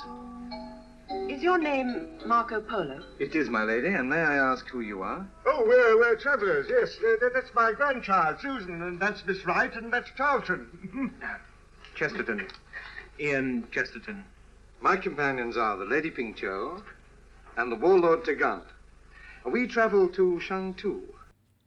Everyone's introduced. What I love about the first episode is how cozy it is. Yeah. They arriving in the snow and they're all in their little hoods and everything, and everyone's all, well, not hoods, but little jackets and coats, and they're all huddling together. And then even meeting them, Marco Polo and his mates, that's all kind of cozy in the tent, and Pingcho's making the tent's soup. So cozy, because they've got the smoke coming up from the tent as well. It's freaking adorable. Nice. I don't think they're in danger at all. I mean, I know Tegana is immediately talking about the fact that they're evil spirits, and you think, he's the bad guy. Yeah. And then Susan and Pingcho get to have a sleepover, don't they? Hug them. So they were just adorable. They really loved each other. But no, we need to go back to the fact that we had another bit of classic Ian throwing fucking Barbara under the bus. It was just what was that? Like they'd both seen the big fucking the big footprint, like obviously something that looks kind of like a paw print.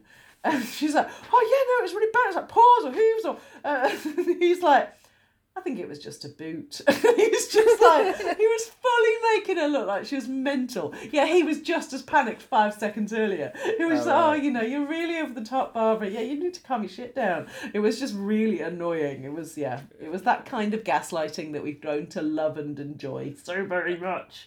And also on this similar front is the fact that Susan, at some point Susan needed to do a revolution. She kind of did a slight revolution in Sensorites, but the fact that when they're looking for fuel and like Ian and Barbara go off and Susan says, I'll come too, and they're like, no, you stay behind, Susan, so you're bored out of your mind as usual. Just stay behind and do nothing. Always. Yeah. So rude. Anyway. But at least she had a friend to be bored with eventually. I think the thing that kind of screamed out quite early on was how plummy everyone sounded. Like everyone from the main cast was incredibly plummy English, whereas like obviously there was some really racist renditions later on with different people, but all of the main cast was the man at Lop? No, someone. No, it was Wang past Lo. Lop. Wang Lo. Yes. That was just like a pantomime dame performance. Embarrassing. But yeah, but also the fact that everyone's really laughing and isn't this fun? It was the whole thing was awful. But yeah, anyway, we're not there. But yeah, no, it just felt like they didn't even try to make you feel like you're in another country. Like it was just so incredibly plummy. It was bizarre. I was there. Were honestly. you? Oh, I totally was. I was really felt like I was there. So wrong. Okay, good. I want to say I loved the travel narration and the map and the fact that they're moving around. That was so cozy as well. It was really lovely. That was the only thing that kept me going with the journey. I was like, at least I know we've gone from that town to that town. Otherwise, it would have just been fucking desert to desert to desert. So, yeah, I'm glad that we had something to break it up. Success. My plan has worked. The strangers and their unusual caravan accompany me to Lop. Our route takes us across the roof of the world, down into the Kashgar Valley and southeast to Tarkan. Here we join the old Silk Road, along which the commerce and culture of 1,000 years has travelled to and from Cathay. I wonder what the strangers' reaction will be when I tell them what I propose to do. So, to me, this feels like a really epic story because they travel so far. But in fact, in terms of elements, it's not that epic. It's more the scale of the journey, the length of the journey, and how long it takes. Yeah. It takes months or weeks at least. But in terms of grandeur, in terms of what it's trying to say, it's really small. Yeah. And that's really interesting. Yeah, it's quite basic. Yeah. Yeah. Yeah, no, I'm fully with you there. It was really quite little in terms of what happened and the plot elements. Did you notice quite early on when I think, it's when he smells the bean sprout soup, which I'm thinking, that wouldn't smell amazing. Bean sprout soup. No, because bean sprouts are nothing. nothing. I thought that was why he was really like excited about the bean water. sprouts, and he's like, "Oh, lovely." It's like, no, there's no flavour in bean sprout soup at all. I was thinking I was already tasting it being really watery and quite grim. I think we need a little. Can we put some chili or something in here? I feel a bit sad. Yeah. But yeah, so like she's talking to him about something, and he just absolutely talks over her, and it's just like he just doesn't even wait for her to finish. It's just like, yeah, my line now. Shush, show. It was awful, but yeah, normal also. Yeah. And around about that point, I was remembering something that must have happened in one of our previous podcast episodes where I had got some kind of idea about putting a paint can above the TARDIS door, and there was elephants involved, and I was like, that would have made for a way better fucking episode. I was like, I wish they'd done that. Why was there no elephants and paint cans involved? This would have really transformed things. On, wasn't there? What I liked about Marco's plight is that it parallels Ian and Barbara's. They're trying to get home. He's been trying to get home for 18 years. And that's all he wants. 18. He just wants to go back home to Venice. Yes. And that's why he's so determined to get the TARDIS and give it as a gift to Kubla Khan. And I missed that out of the synopsis, didn't I? Sorry. It's okay. I did know. Yeah, but I think that was a really good motivation. And I was thinking, well, Ian and Barbara have only been gone for a few weeks. I think it's up there whining. But that gave some sympathy to Marco. But then all that sympathy is removed because he steadfastly believes in this idiot Mongol warlord. And thinks, it's quite nice. Without any reason whatsoever. Like, yeah, no, that was bizarre. Like, nothing could ever be said about him. Yes. What was that bit where the Doctor started giggling like a twat? That was at the end of the episode. He does it twice at really dangerous points. And I think the implication is that when he's in a really serious situation, he can only deal with it by laughing. But it's just really annoying. So when Marco says, well, I'm definitely going to take the caravan to Kubla Khan, he's like, no! And everyone's like, why are you laughing? It's like, 'cause you're a fucking idiot. Yeah. I wrote, Doctor endlessly laughing like a weirdo, I wrote down. Yes. Yeah. Yeah, and I wrote a paraphrased version of Marco Polo's diary, which was, I fucking hate the Doctor, he's a fucking pain in the ass. Because he was just like, oh my God, this guy doesn't stop moaning. He was just absolutely over him. It was really, and I was like, yeah, I'm completely with you, Marco. Yeah, I would not want him in my fucking caravan either. Wow. Oh, God. Yes. Into episode 2. This, I don't know whether it is, write in, but I think this might be the longest episode of regular Doctor Who. You know, the regular sort of 23 to 25 minutes episode. Because it's like 26 minutes plus this one. And I'm like, wow. I've never heard of a Doctor Who episode with no fucking content. Why? Well, sorry, it was lots of content. I like the singing sands. Did you? I did. Wow. I was just like, turn that noise off. Like, we know you're in a sandstorm now. Just stop it. But the sandstorm was really good effect. It was all that sound of like shouting and screaming, and it sounded like people, and it almost didn't. I loved all that. I'm going to play a bit of that in now.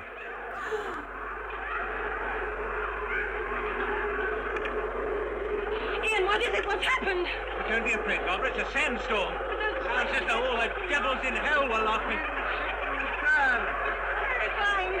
Not always, Barbara. Sometimes it sounds like musical instruments being played, a clashing of drums and cymbals.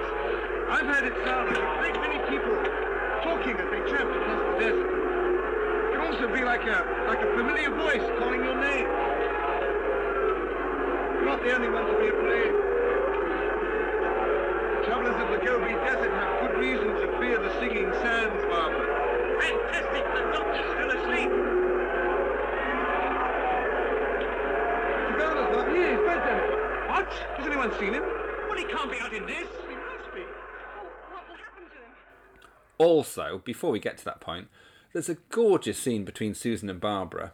Originally meant to be between Susan and the Doctor, but William Hartnell had fallen ill at this point. Oh. So he wasn't on holiday, he wasn't in Ibiza or somewhere. That's why he was in his room all the time. Yes. And it didn't give a shit when Susan would go, oh, was Grandad scared about me? Nope, didn't even fucking notice.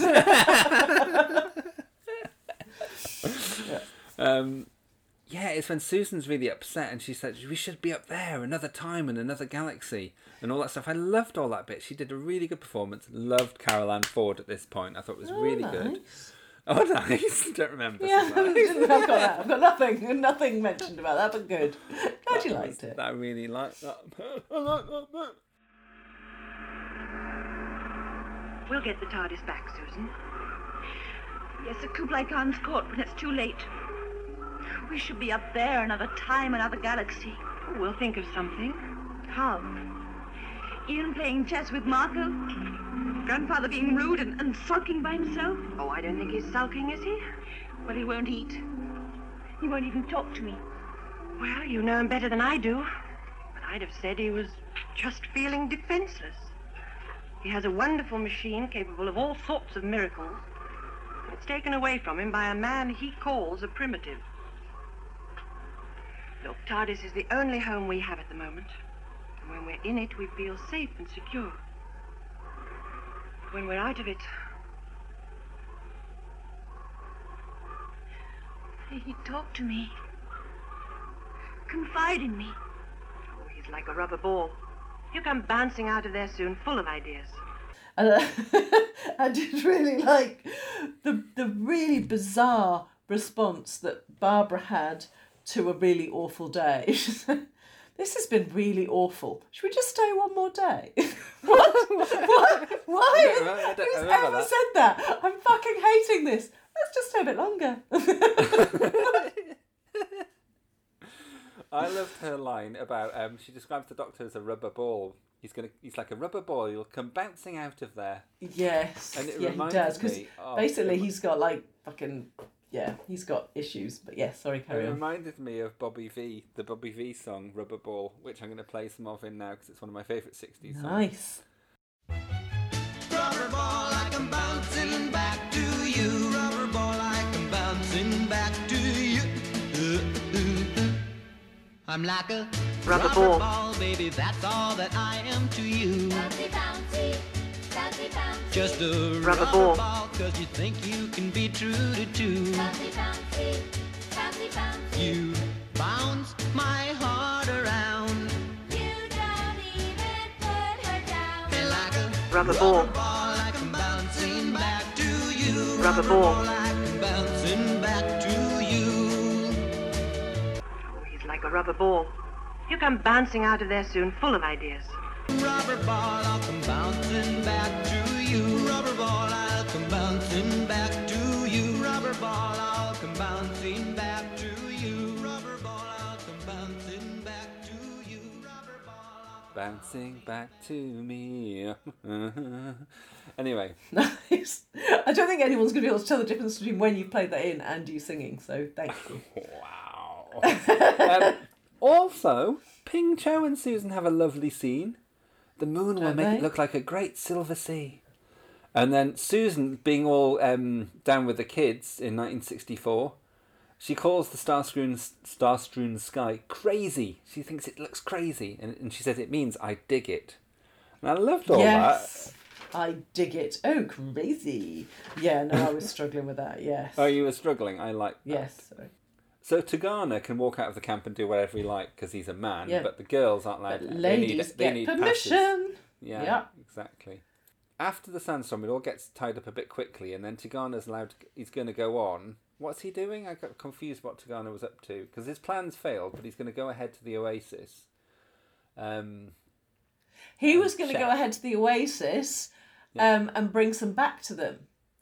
But because there wasn't enough strength for them to go on, because grandfather needed fucking comfort. What the fuck? And no, he's like, he'll be uncomfortable. We must be comfortable. What are you talking about? You're all going to die. It doesn't fucking matter how comfortable where you are when you die. So yeah, he was going to go on ahead and just sit there and wait for them all to die. But because they had a bout of condensation, which was essentially the doctor's sweat that they all started drinking, then yes, they all drank the doctor's sweat and got to the Oasis on time. Thank goodness. Yeah. But I like the ending of episode 2 when he says, "Here's water, Marco Polo, come for it." I thought that was really good, the way he was pouring the gourd of water out, because that was really nasty and evil. Yes, he was quite evil, yes. Talking about condensation, we're into 500 eyes by now, if you hadn't noticed. No, we aren't.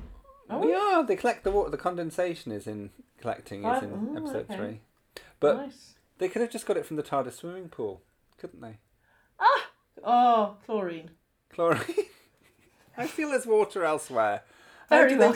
Yeah, they've definitely got a tap. They've actually got a fucking bath in there. They have been washing for the last few weeks, let's hope. Susan, Susan, wake up! Wake up, quickly! Get some cloths and cups. All right, Look, we must catch the water. We mustn't waste a drop. Come along, child, wake up. Quickly. Look at it streaming down the walls. Look. We must collect this water. Water! We must, quickly. Before the ship heats up in the sun. Hurry, child. Hurry, please. Right, I've got a question for you. When you think of the TARDIS and domestic arrangements and companions having to do things like go to the toilet and wash themselves and stuff like that in Doctor Who, what era do you think of that most, of that sort of like day-to-day work time in the TARDIS? Who do you think of the most? I think of it in Nyssa and Adric's time. Totally. Isn't that so weird? That's the only time, because they've showed bedrooms and stuff then, haven't they? And they've kind of brought a bit of reality to it. Yeah. It was quite cozy. Thankfully, we never see Adric on the loo. Sorry? Thankfully, we never see Adric on the loo. That would be really upsetting. That would be actually quite awful. But we Imagine do that. see Tegan. We do see Tegan doing her makeup, though, don't we? You know, and stuff like that. Oh, I'm just imagining like just Nyssa walking by and he hasn't bothered to shut the door. It'd be awful. He'd just be like, "It's all right, come and have a chat. I'm only sat here. We all do it." Oh, just stop. I'm imagining soiled underwear on the floor of his bedroom. Yeah, and I reckon he'd probably have plague nuts as well, because I imagine he's probably got quite a hairy bottom. Oh, honestly, that's horrible. Disgusting. You're disgusting. I can't believe it.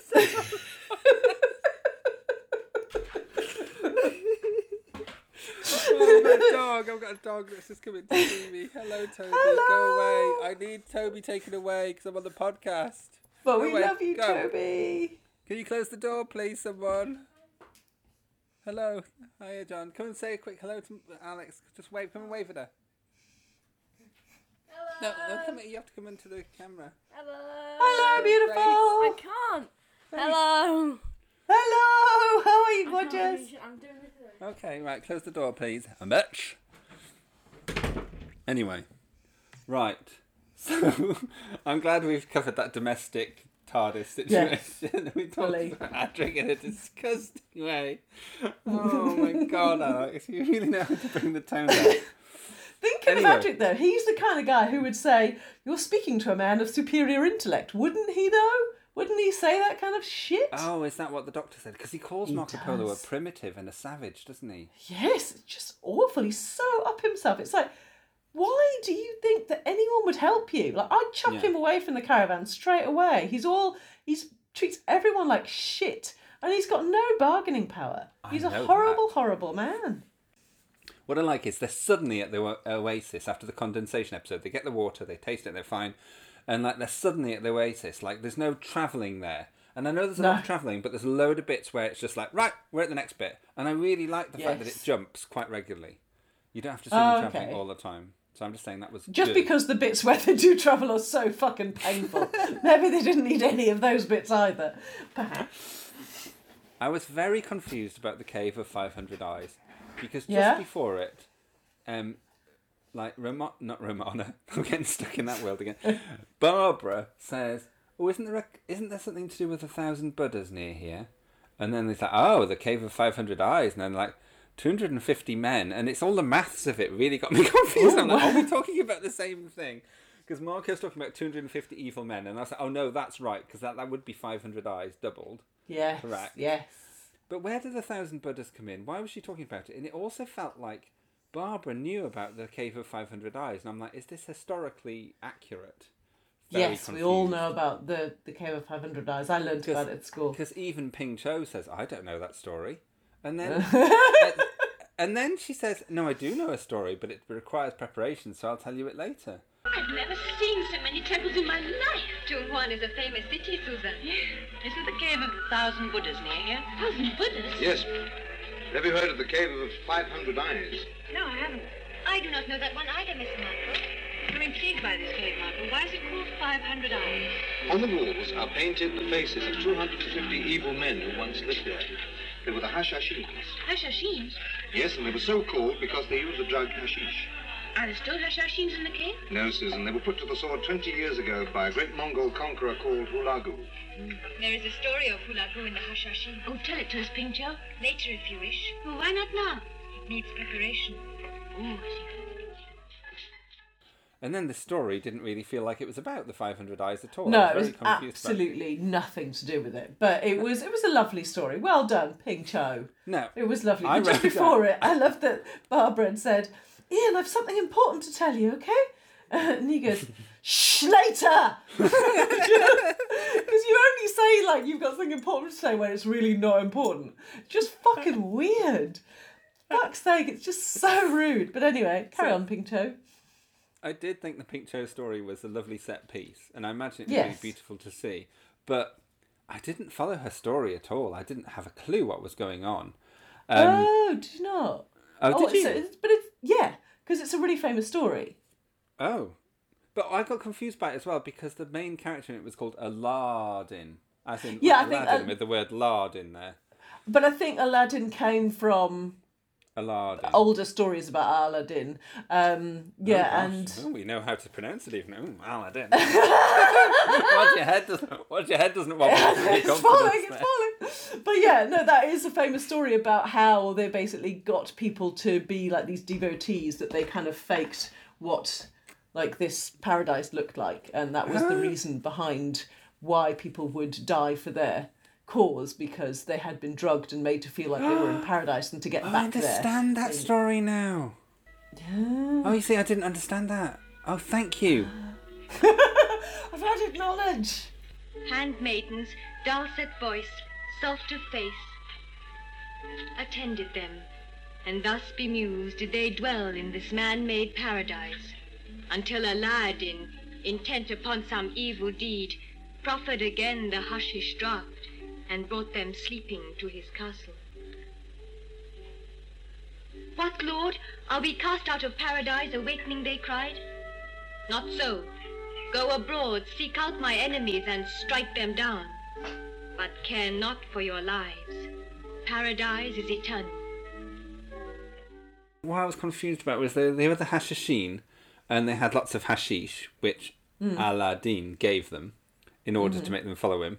But what they didn't say, and I thought they did reveal this in Marco Polo, was that Hashashin is the derivation of assassin.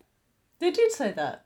Ian said it about 10 minutes later. Oh, It did was he? like, yeah, it was very play schooly. It's like, did you know that we use that word today? And do you know what that word is? It was really play school. Okay, It was so awful. It was assassin, hashish. It was both those things. Okay, good. But I was quite surprised they were talking about hashish on a tea time TV program. Yes. But I think it was in a way where no one would ever actually be involved in drugs. This is just something that happens in a faraway land. It was like, it's okay talking about the smoking of the poppy kind of thing, but because that's something that no one would ever possibly do. I thought it got very dark in terms of subject matter in the Cave of 500 Eyes when those two men were were throwing dice to decide who was going to kill Barbara. That was really bloodthirsty. I was like, wow. Yeah, They were I was baddies. excited to know They who were would. quite- They were bad. I just loved how one of them had like blonde curly hair, like every good Mongol does. Just so like you could have tried to have someone who was slightly okay to be there. I know. I wrote down at this point. I can't see how racist this is. Thankfully, I wrote down at one point. Yeah. Yes, but I must admit, I do love Watcham's Darren Nesbitt. Like Oh, he yes. is brilliant. Very good. Very good. Anna. Yeah. Like. Yes. Yeah. Yeah, but he looks quite different to everything else I've ever seen him in, because generally he is quite blonde, or at least mousy and things, and like he has a very kind of almost perfect look about him. Like he's quite a kind of very kind of almost a caricature of like perfect face kind of thing. So he wasn't like that. His Tigana character was quite a departure from how you tend to see him. I like him. You like him a lot. One thing I struggled with was that I felt that Tigana and Marco Polo's voices, Darren Nesbitt and Mark Eden's voices, were very similar. Yes. So I couldn't tell who was talking. If it had been on TV with the moving pictures, it would have been fine. Yeah. But yeah, for radio, they had far too Their similar voices were really similar, weren't they? And I think that was a shame, because Tigana's could have been more... I'm glad he didn't do a Chinese or like Mongol accent there or anything. That was a relief. But it would have been nice for Marco Polo to have a slightly fucking kind of Italian accent. Yeah, he should have done, shouldn't he? Yeah. Mark Eden was very much from the home counties, wasn't he? Yes, Marco yeah, Polo. fully. Yes, Marco Polo was from like, I don't know where, like Windsor or somewhere. Yeah. Yes. So all the business in the Cave of 500 Eyes. Susan's screaming. When she screams, you can't tell what she's saying. It was just Susan screams, what? I was like, what the hell? It was bizarre. Barbara! Miss Knight!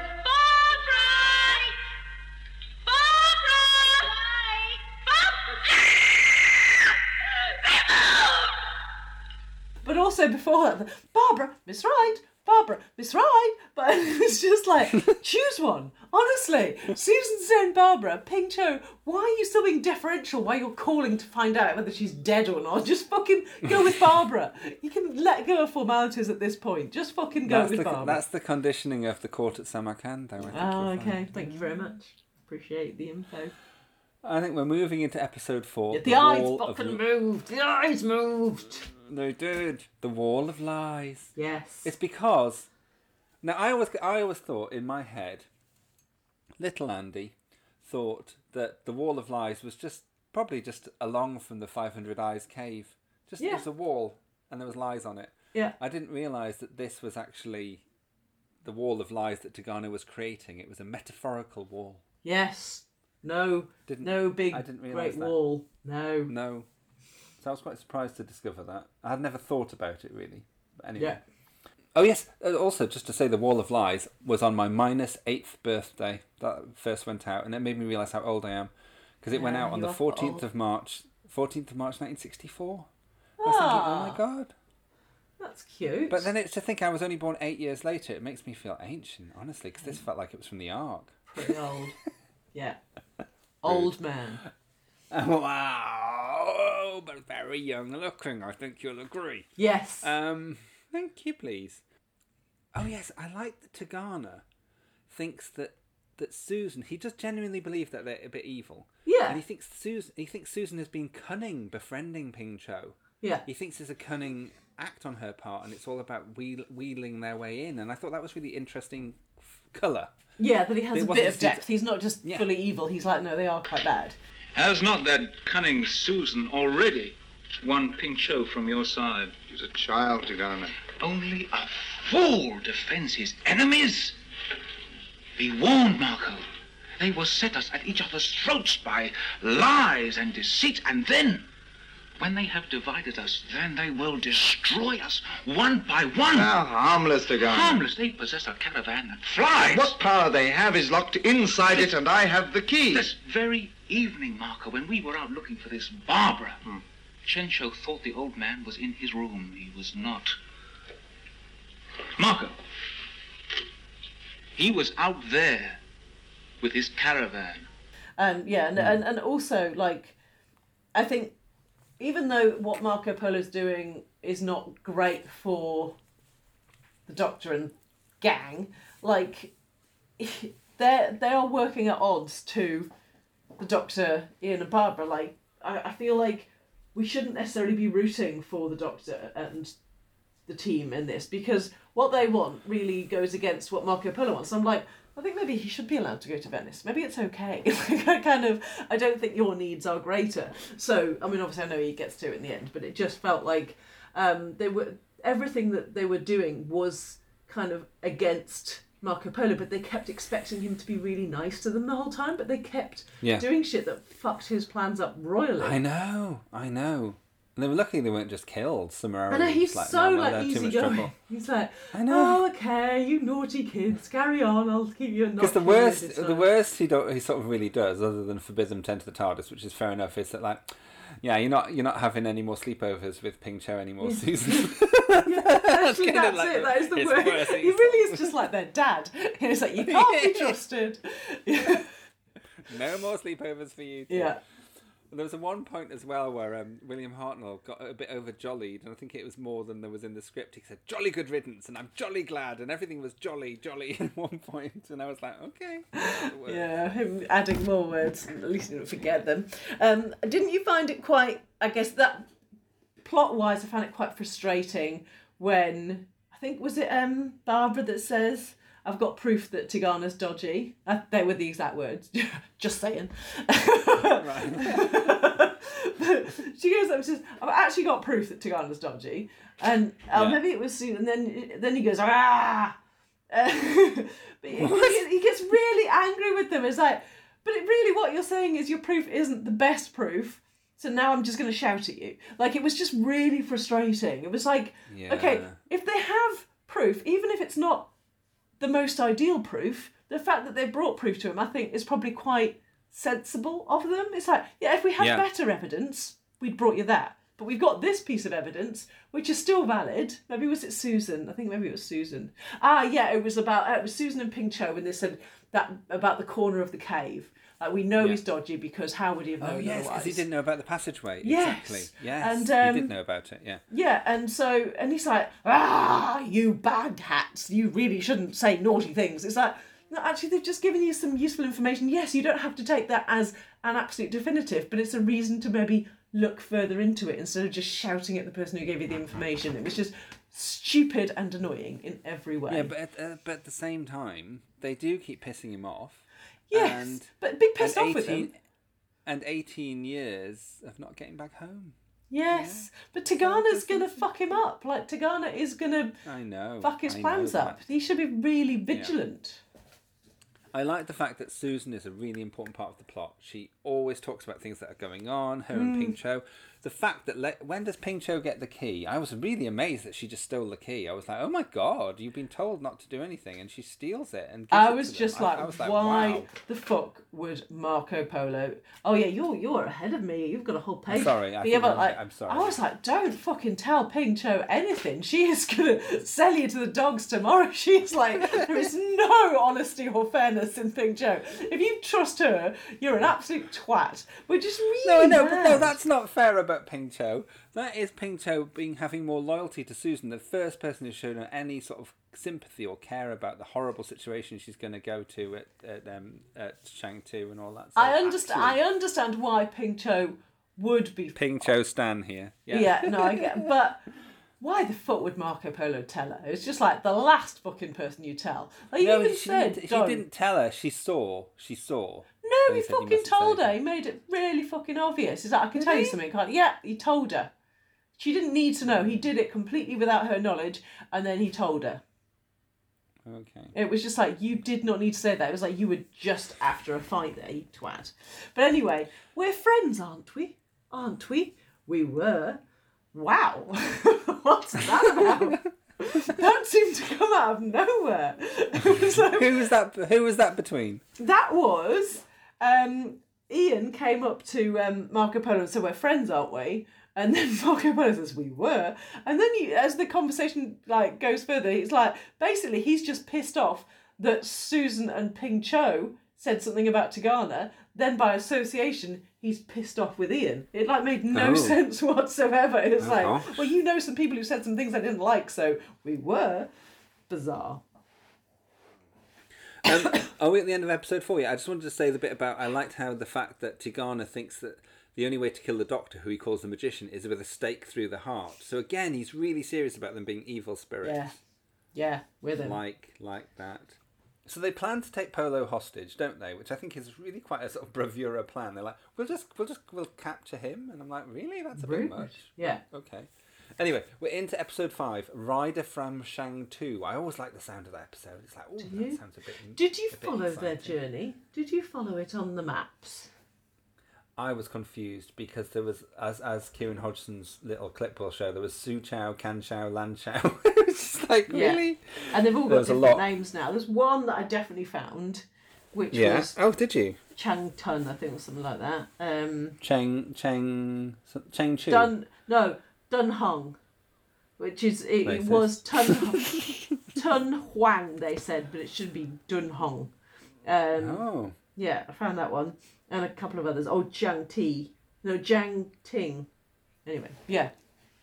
I did lots of things where I tried different spellings. I know! What the fuck's going on? Yeah. It's weird. I know. Well done, though. I like a map. What a nightmare this journey has become. Our progress is impeded because Tigana, the bearers, and I must constantly be on the alert for any signs of trouble from the prisoners. And Ping Cho's resentment of me only serves to make my task more difficult. But I have succeeded in keeping her away from them by setting up a separate tent for the Doctor and his companions. So in episode 5, there's one point where the Doctor shouts at Marco and he's like, honestly, you should be quiet because you're so rude. He says, you're a bigger fool than even I think you are at one point. I was like, wow. Who was that to who? The Doctor said it to Marco. Wow. Yeah, he's so rude. You just killed him really quickly. Yeah. I loved the bandit attack when they were coming and they realised they had to throw the bamboo onto the fire at a certain point and they got it just right just before the bandits attacked. Yes. I liked the bamboo on the fire. Again, a bit of science. Yeah, you're right. There was a lot more teaching in this than I had recognised. But yeah, they were well up for a bit of that.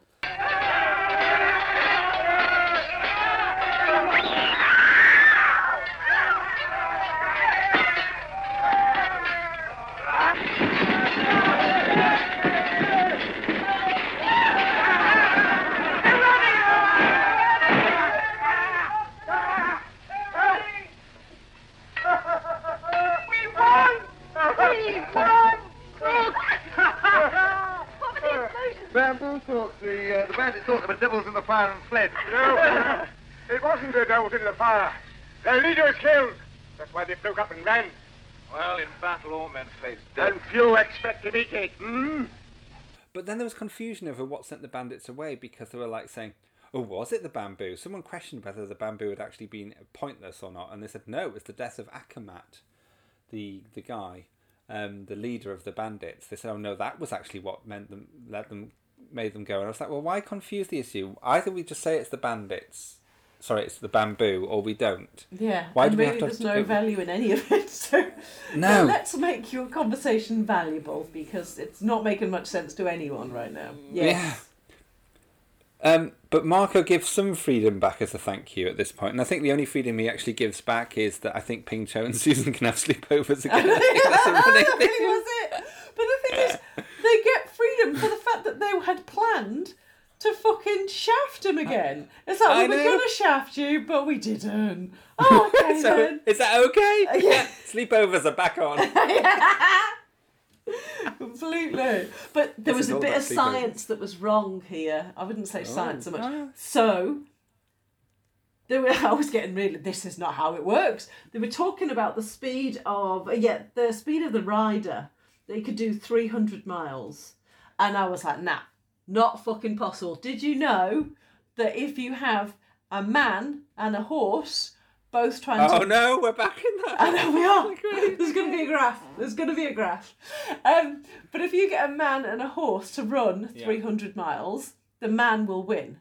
Because Horses get really fucking tired. They can go really fast for a short period of time, but then they need a really long fucking rest. But Whereas this is where a I man realised you were can keep sleeping going. on the job. You were sleeping on the job because they changed the horses at regular intervals. The man said that. Oh, okay, then that works. That's fine. Shit.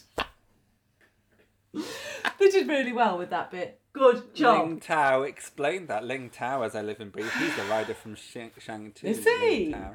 I really was asleep at that point because I was really he thinking. was terrible though because he was the worst looking. He was the most racist looking character. Not in terms of acting, but because he was a white man, not even barely made to look Chinese. He looked terrible. He was the one with the curly blonde hair, was he? I think so. He was Yes. terrible. Yeah. Yes. Yeah. No, he was really. Yeah. He was the worst. I'm like, why don't you just employ someone who looks more white than possible and just say Like, he's Chinese? if you had him as a Viking, might have worked. I Not for know. anything else. Not Yeah. good.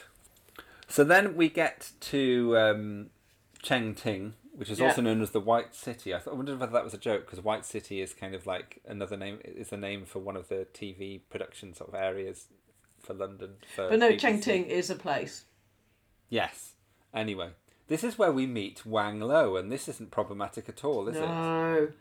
Yeah, it Oh was my not God. just as how awfully camp he was, but just it was like but camp, but like stupidly camp, and just an absolute caricature of a human, and the fact that they're all giggling about it was just nasty and horrible. And then the Doctor even imitates him. Oh, I know. Wow. Yeah. No, It that like, was. oh, he's a fat Chinese man. Let's just take the piss. And it's, that was like John used to. Do you remember that? If ever there was like an Indian person on TV, he'd always do some like waggly head shit, and it was just awful. And he couldn't not. Like it was just like a compulsion. He Well, had Mum to kind calling Chinese food. She wouldn't say she would go and get Chinese. She'd always say she would go and get Chinese chinky nosh. Yeah, chinky nosh. Yeah, I remember. Yeah, that was my normal. God. Yeah. Yeah. And like we just heard that and thought it was not. It was Yeah, normalised that for was, us. yeah, it's taken me a while to come out of that one. Yeah. Oh my God. Yeah. Jesus. Yeah, so wrong. Yes. Oh, dear. Pending arrival, my Lord Marco, by a courier who passed this way from Chengdu. What is it now? I thought you said the TARDIS was to be placed in the courtyard. To what does the old lord refer? His caravan. Oh, that's what it is. I had it moved. Where to? The stables, my lord. Stables. Well, I could hardly leave it in the hanging garden, my lord, now could I? It'll be safe enough there, Doctor. When does the next commerce caravan leave for Shangtu? The day after tomorrow, my lord. Will you see that all the baggage goes with it, including that caravan? I shall make it a personal duty, my Lord Marco. And now, if you step this way, I'll escort you to your apartment. Yeah?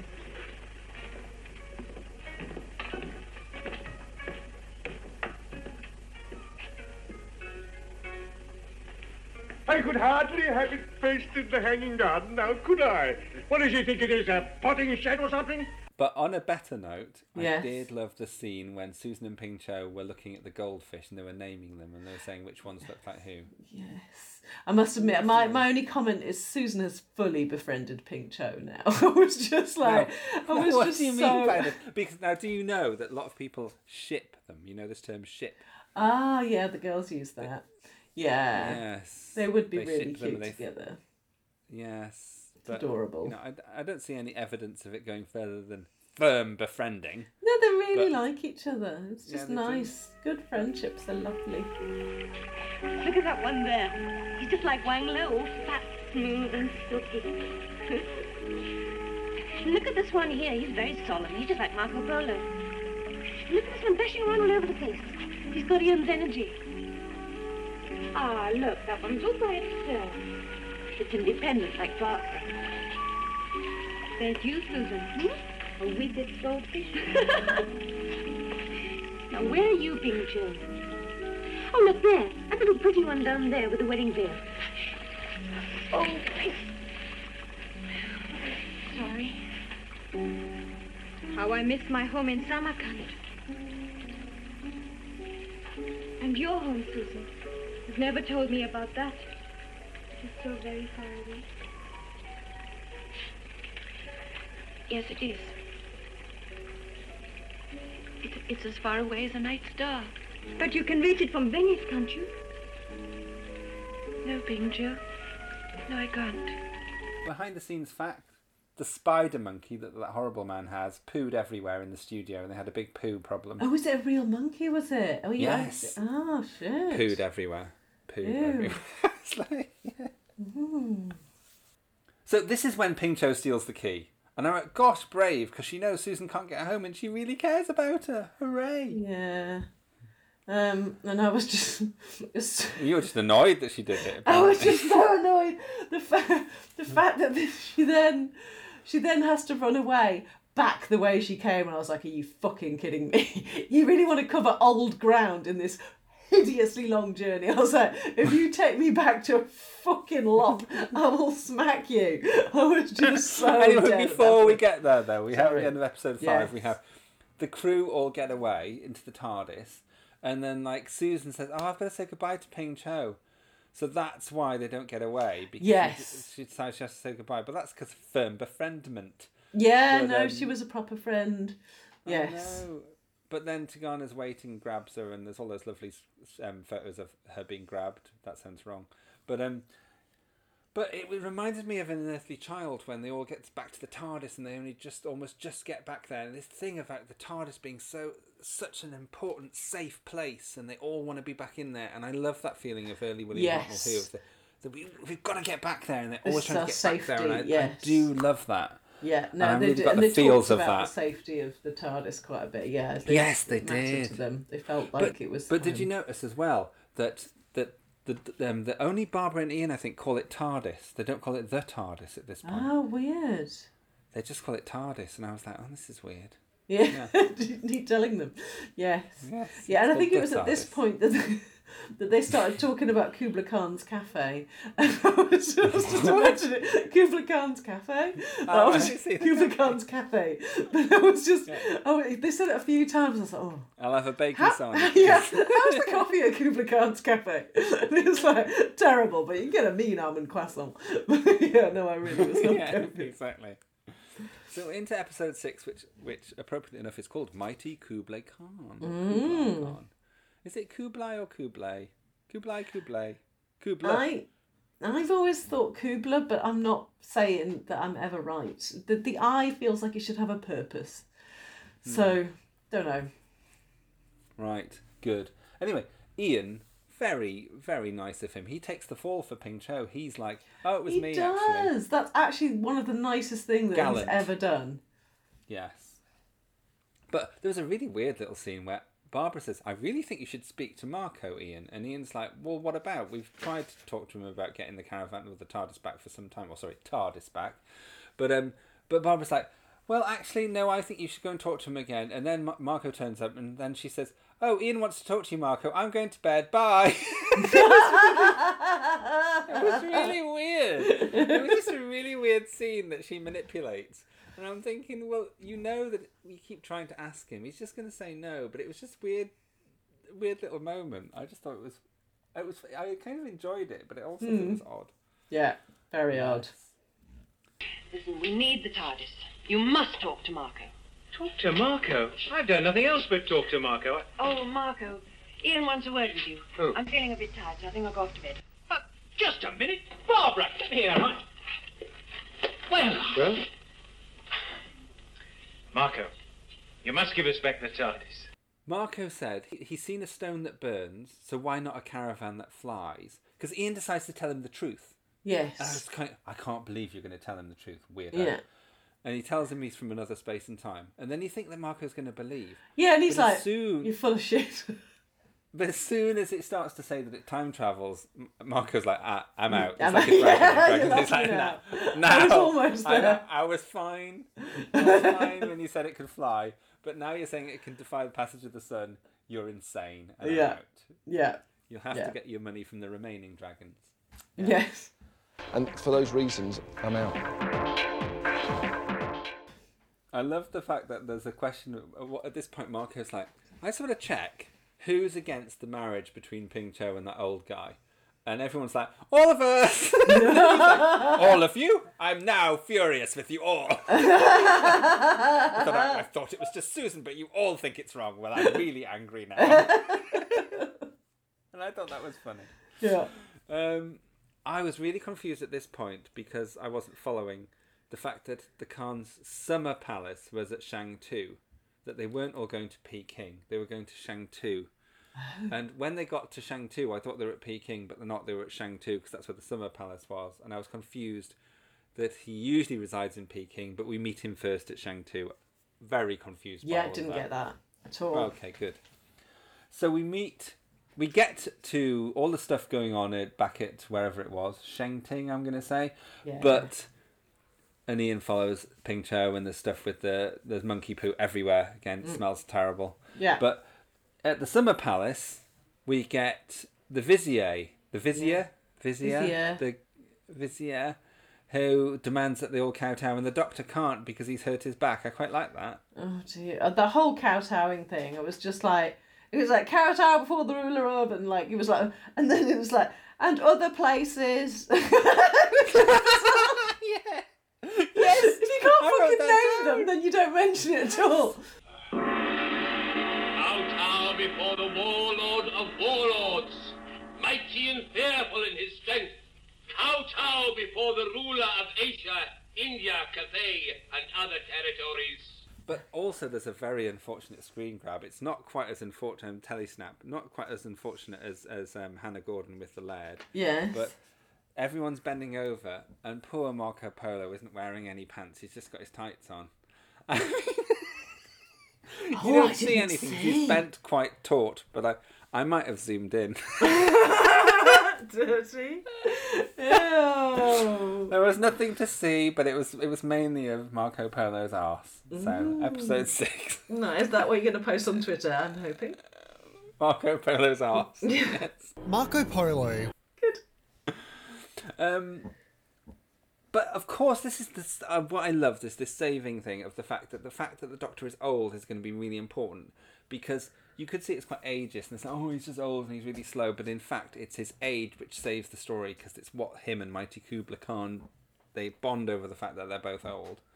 I really hated that. It pissed me off. I really liked it. It was just like, we've gone through all of this and he's like the Mighty Kublai Khan, and now it's just like, oh, we can just share about our love of chamomile tea and fucking rheumatism. Like, it's just fucking stupid. It was just fucking annoying. Wrong.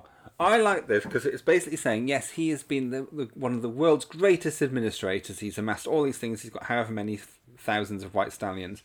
But the point is, he's just old now. But it just means you shouldn't think less of him just because he's old now. He's achieved so much. So I think you're being ageist, Alex. I've often been. I think you call me ageist probably more than most people. But yeah, I think you're probably right. Yeah. Because I every time I make comments, I do have a disdain for old people that I can't hide. But I think that's because you suffered when you were at Newport and you had Mum and John being really old and annoying around you. Or was it not that? Because they weren't that old then, were they, or not? Not really. No, I don't know. I think I'm just a grumpy bitch. Okay, I love how there's nothing deeper than you just being grumpy at old people. Yeah. Yeah, they should try harder and be less doddering. My favourite old people moment ever in my life, and it was the most terrifying but most hilarious thing ever, was I was on jury service, and we kept being shown this video of where this terrible moment I remember happened. you talking about this. The old women crossing And there was an old woman crossing with a not a Zimmer frame, with one of those horrible tartan sort of shopping baskets on wheels, and she would slowly come past the screen, and we had to watch it as the jury, and every time it was coming, I was like, no, we don't want to watch the evidence again of this car park. I can't deal with it, because every time I watch this, I'm literally going to wet myself. And it got worse. And you'd be done for contempt of court if anything came out of your mouth. Every time we went into the antechamber, I would tell someone else about this. Have you not seen when the video comes past? And by the time it got to like the 10th time we saw the video, our shoulders were like shaking us and down. We could not cope with watching the old woman ever again. And I was like, I think we need to watch the video and go, no! I will literally lose my mind. But anyway, that's just an old person story. And Yeah, I liked it. It was good. It was very relevant for the end of Marco Polo. Good. Yeah. So, Ian and Ping Cho get the money back from Kuju, and then they meet Tigana. Tigana's gone back, and he sees them, and he menaces them with his sword, but he's very, very calm about it. He's like, I'm just going to murder you so massively. He just says, come, and he's got his sword, and he's just going to kill them. Yeah. I like the low keyness. Yeah, of that. he's kind of like, done it at that point. He's like, I'm over being the kind of behind the scenes bad guy. I'm just going to fucking kill you bastards. Yeah. Come. Come.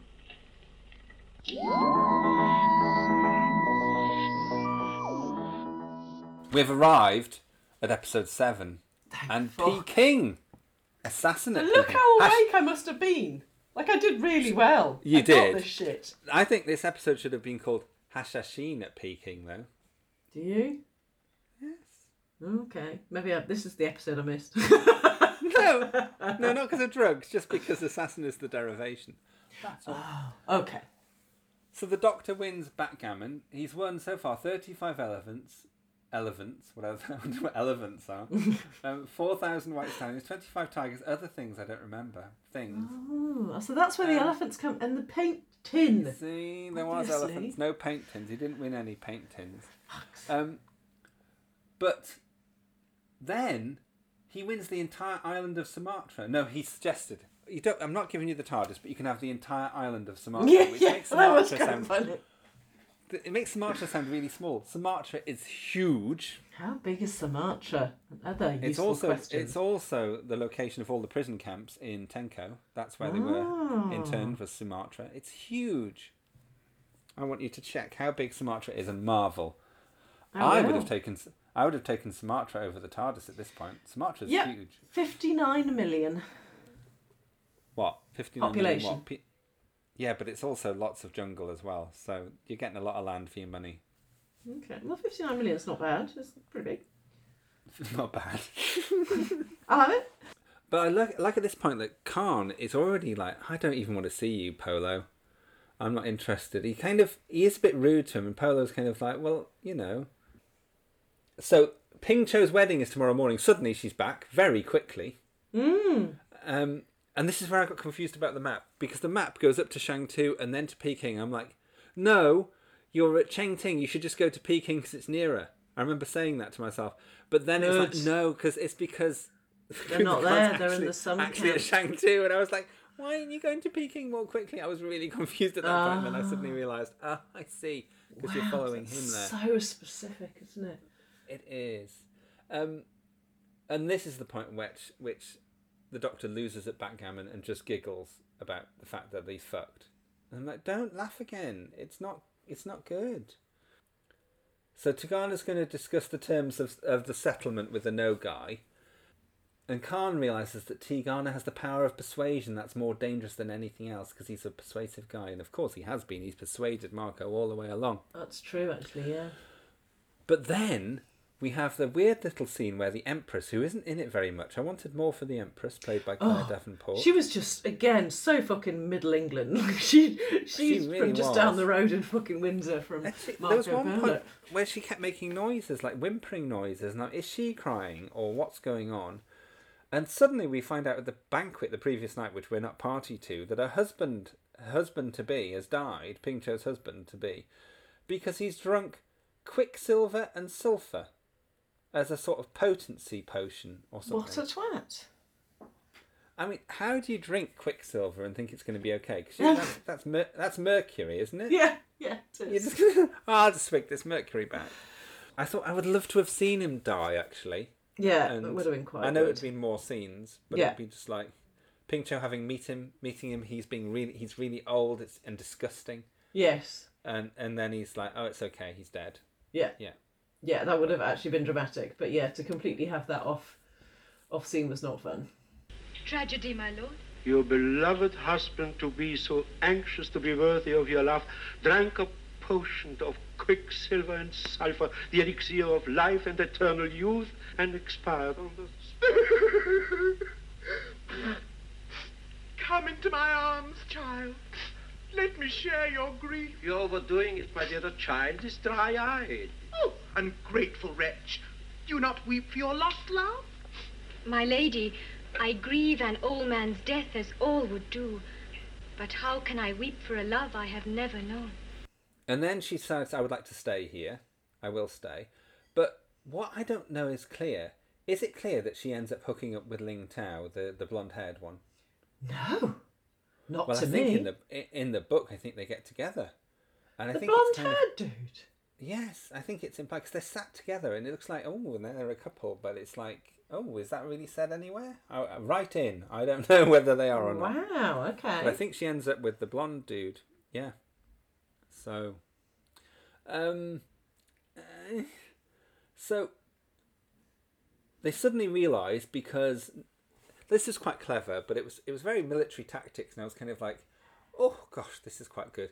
Was that Tigana was making sure that Nogai's troops were nearby, so they could be ready to attack Peking at the point at which he kills Kublai Khan, so that they can just sweep in and take over. And I thought that was really good military tactics. And the Doctor and co realised that, and they're like, oh, that's what's going to happen. Good. Therefore, we know now that Tigana is about to assassinate the Khan, and we'll go and stop him. Right. And they run down the corridor quite sweetly. But what that made me think of was like when Akamat was murdered by the bamboo, and that was when the bandits ran away because the man was murdered. So the importance of leaders and the fact that makes a difference to people and whether they're alive or not, rather than other things. Stuff. Right, so they need I saw someone a to rally parallel. behind, otherwise it doesn't Yes. work. Okay. I thought that was all good and true. But then Marco was the most annoying at this point, where he's like, no, lock them up. They've got out of their quarters and they're bad. And he's like, no, Tigana's going to kill the Khan. I'm like, honestly, you're still clinging to the Tigana thing. But all suddenly Really? he's like, the worst, not the worst punishment is to deny sleepovers. Suddenly he's like, let's lock them all up. What the fuck? Suddenly he's got to turn into Stern Daddy. But then Marco finally takes on Tigana, and they have the big sword fight. And this was recorded at Ealing, because it was a big scene and they needed more space than Studio D, so they recorded this. This was actually the first scenes that Marco and Tigana recorded. Oh wow! And did they do proper training for the sword fight? I'd like to say yes, because there was a stunt arranger, Derek Ware, did stunting around this. Oh, nice. Yes. I was quite disappointed there wasn't a telesnap of Tigana impaling himself at the end. No, but it was nice to know he did. It was, yeah. But isn't the ending very quick? Yeah, it really is just like, done it now, we spent too long in the desert, the end. Yeah. Yeah, we'll take the keys, we go. But what I loved was that last scene, which for a long time Doctor Who fans didn't know, but it was actually the shot of the travellers in the TARDIS and the starscape around them, and Marco saying, but what is the truth? I wonder where they are now, the past or the future. I thought that was a lovely ending. Yeah, that is quite Loved nice. it. Mm. Yes. But what is the truth? I wonder where they are now. The past or the future?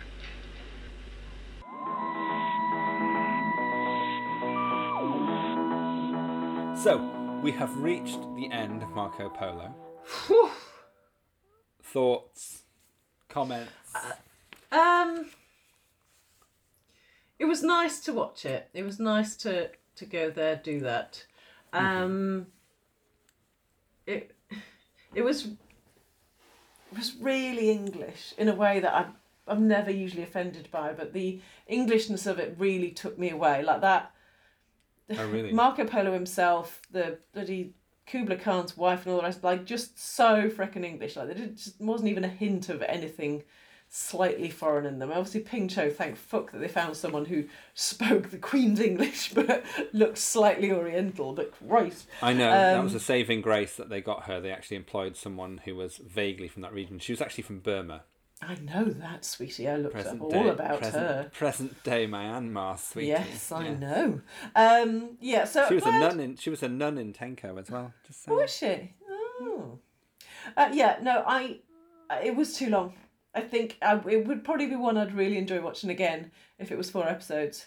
But there was a lot of time when nothing happened, like fully nothing. And I know you're disagreeing with that, but like nothing. I just felt like I was just happy to see whatever happened, and I was just happy to go on that journey with the caravan and just see what happened. I just loved the feeling of that, and them arriving at different way stations, even though all the way stations would have looked the same. Yes. But I think the only thing that really irritated me was Marco not believing them. I get that's why I stopped watching soaps, was people not believing other people. The whole kind of. I can't be doing with that. That's why Lock and Key was really annoying me. Thankfully, it was only for 1 or 2 episodes where they didn't realise that Bodhi was Dodge in series 4. Yes. But now, I just really struggled with that aspect of it, because it was obvious that Tigana was a bad hat. Yes. But other than that, I just got so many cozy feels from it. It was the scale of it, it was the map, it was the narration, it was the fact that it was proper historical. Right. The guys at the All of Time and Space podcast said it was the first relatable historical. I was listening to their pod on it, and that was the main thing I got from it. I thought, that's true. It's very relatable, because the cavemen is the first historical story, but that's not relatable because they're just going ugh.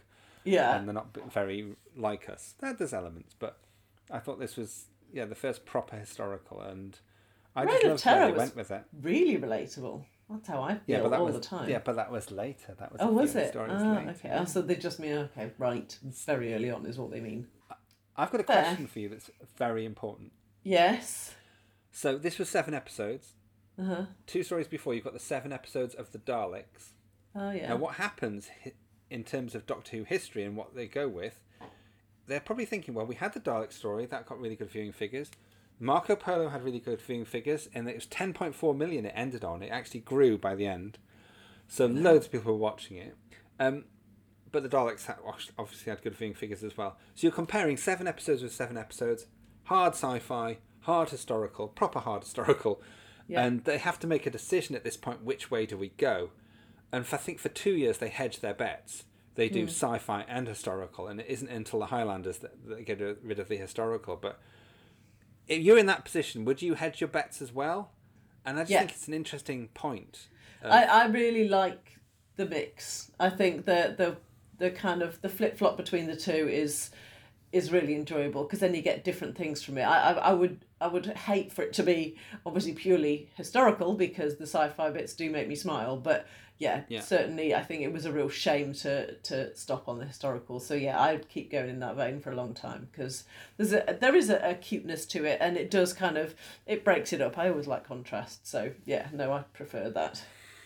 And one thing also I wanted to share was that John Crockett, who only directed episode 4, The Wall of Lies, he was so enjoyed doing that one episode that he sent a memo to David Whittaker, the script editor. I always say memo, I know it's memo. No, it was, do you know, that was what Rafe used to say.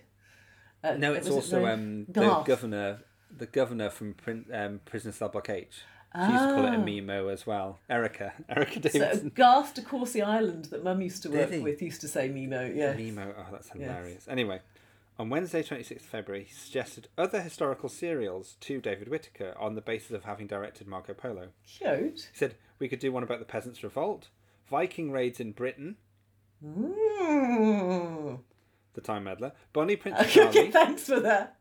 Bonnie Prince Charlie, the Highlanders, yes. Sir Francis Drake and the Armada, the colonisation undertaken by Sir Walter Raleigh, the days of the Globe Theatre. That's a long time before that happened. Yeah, that gets taken up in a much later story. An Australian convict settlement, the Romans in Britain, nice. Richard I at the Crusades, which we get, the downfall of Akhenaten. That would have been brilliant. You'd have loved that one, yeah. The Medicis of Florence. That the next happens one as well. Well, no, Catherine de Medici, that's a different Medici. That's Massacre. The Medicis in Italy are different. I like the next one. Covered Wagons. That's not an historical episode. That's the age of covered wagons. Yes. 18th, 19th century Cornish smugglers, which we do get. And Smugglers and Wreckers. And Boadicea. It doesn't say Boadicea overall, unfortunately. But he, in that one In that one memo, he suggests the Time Meddler, the Highlanders, the Crusade, and the Smugglers. Yeah, and a they all version of happen. the Romans that were obviously slightly Well, different, but still. But I was like, wow, that memo was quite important. It really was quite pivotal, yeah. Is that the most What important? did that guy say again? I must go back to that later. I think that might be the most important memo in all of Doctor Who. You might be right. Because I think John Yes. Crockett's an unsung hero in that sense. He was Yes, very- maybe we need to. Yeah, maybe this is the purpose of this Significant. whole episode is to exalt that guy, John Crockett. John Crockett, him, dude. Yes. Yeah. Good. So, Yes. we have definitely reached the point where we need to talk about TARDISes out of 10. Yes. Oh God, it's hard. I don't want to do it down because it's of an era and there was positives, but it was a struggle.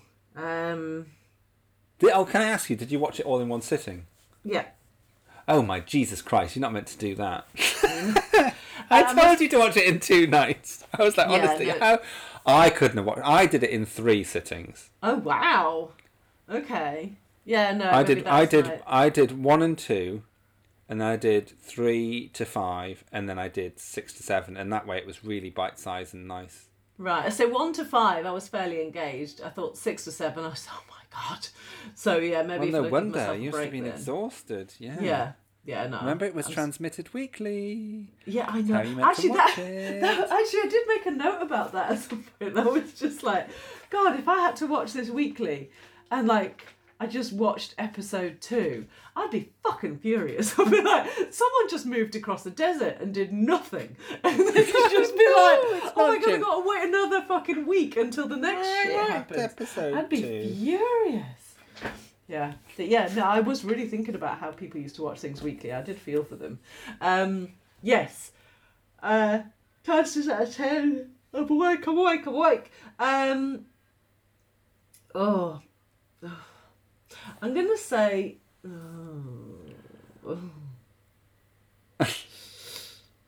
5.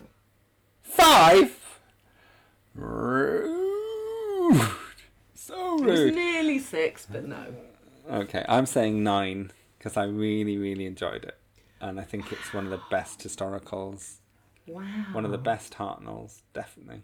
It's not as good as the Mythmakers, which I give a 10 to, but Right. it is really, really good, and I love it. It makes me feel cozy, and I just love the costumes, the design. I think the script is gorgeous in places. There's so many nice moments between the The characters. script was a lot better than a lot of the other Hartnell ones. It Yeah. was good. Yeah.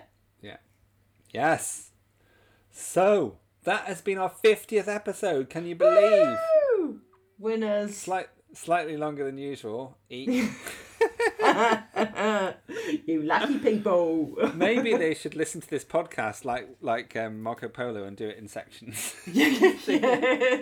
Give yourself 3 sessions, you might get through Yeah, it. 3 sessions, you might get through it. Yeah. So all that remains for us to do is to say thank you for continuing to listen to World Enough and Time. Yeah. We're very Mental. pleased that you do. Much More appreciated. people listen than we can imagine or picture or know. And I just love the fact that you listen to us being silly. Because we only did it really to talk to each other. That was the plan. So we could have a bit of fun. Now we barely... Off. We don't even like each other. We do it for the fans now. We actually fucking hate each other. Just the fans! Before we go, though, don't we have to choose the next episode? Yeah! Yeah, we do! This is my favourite bit because I'm better at the randomizer.net than you are. Oh, I've got a story that's the one we've not done. Oh, exciting! Okay. It's also 7 episodes. Oh, God, what could it be? It is Inferno. Okay, no, I could definitely give that a crack. Yes. But yeah, I do need to watch it in sittings. Yeah. Yes, sittings. But it all exists and it's in colour, sweetie. Yes, That's fine. exactly. Yes. Yes. And we see So- we could have done Courtney or Courtney more for that one. Goodness. Oh, that would have been a good thing. Yeah. Yes. So, can you do a sign off, please? See ya. I'm sorry. No, more than that. Thank you for listening to our 50th episode. We love you. Bye. More sincerity, please. No. That's how I do it, with the lack of sincerity. She loves you really. She just can't say it because she's broken. Yeah. It's the trauma speaking, sweetie. It's the trauma. I know. I've really enjoyed going back to Marco Polo, and I enjoyed looking back at the rest of our episodes, and it made me think I want to listen to some more episodes again. Is that too much like, I don't know, but too much like, aren't we great? It probably is a bit, but That's I what really I do enjoyed. all the time. It's so good for your ego, honestly. I'm like, oh, I'll go back to that one. That makes me smile. Yeah. It's probably, you know how the ratings have been creeping up. It's probably just me. Yeah, exactly. There have been a lot more listens lately. I think it's just you going back. Skewing it all. Anyway, thank you to all those people who made comments and were nice to us. We will be back soon with our 51st episode on Inferno. Until then, bye! Bye-bye!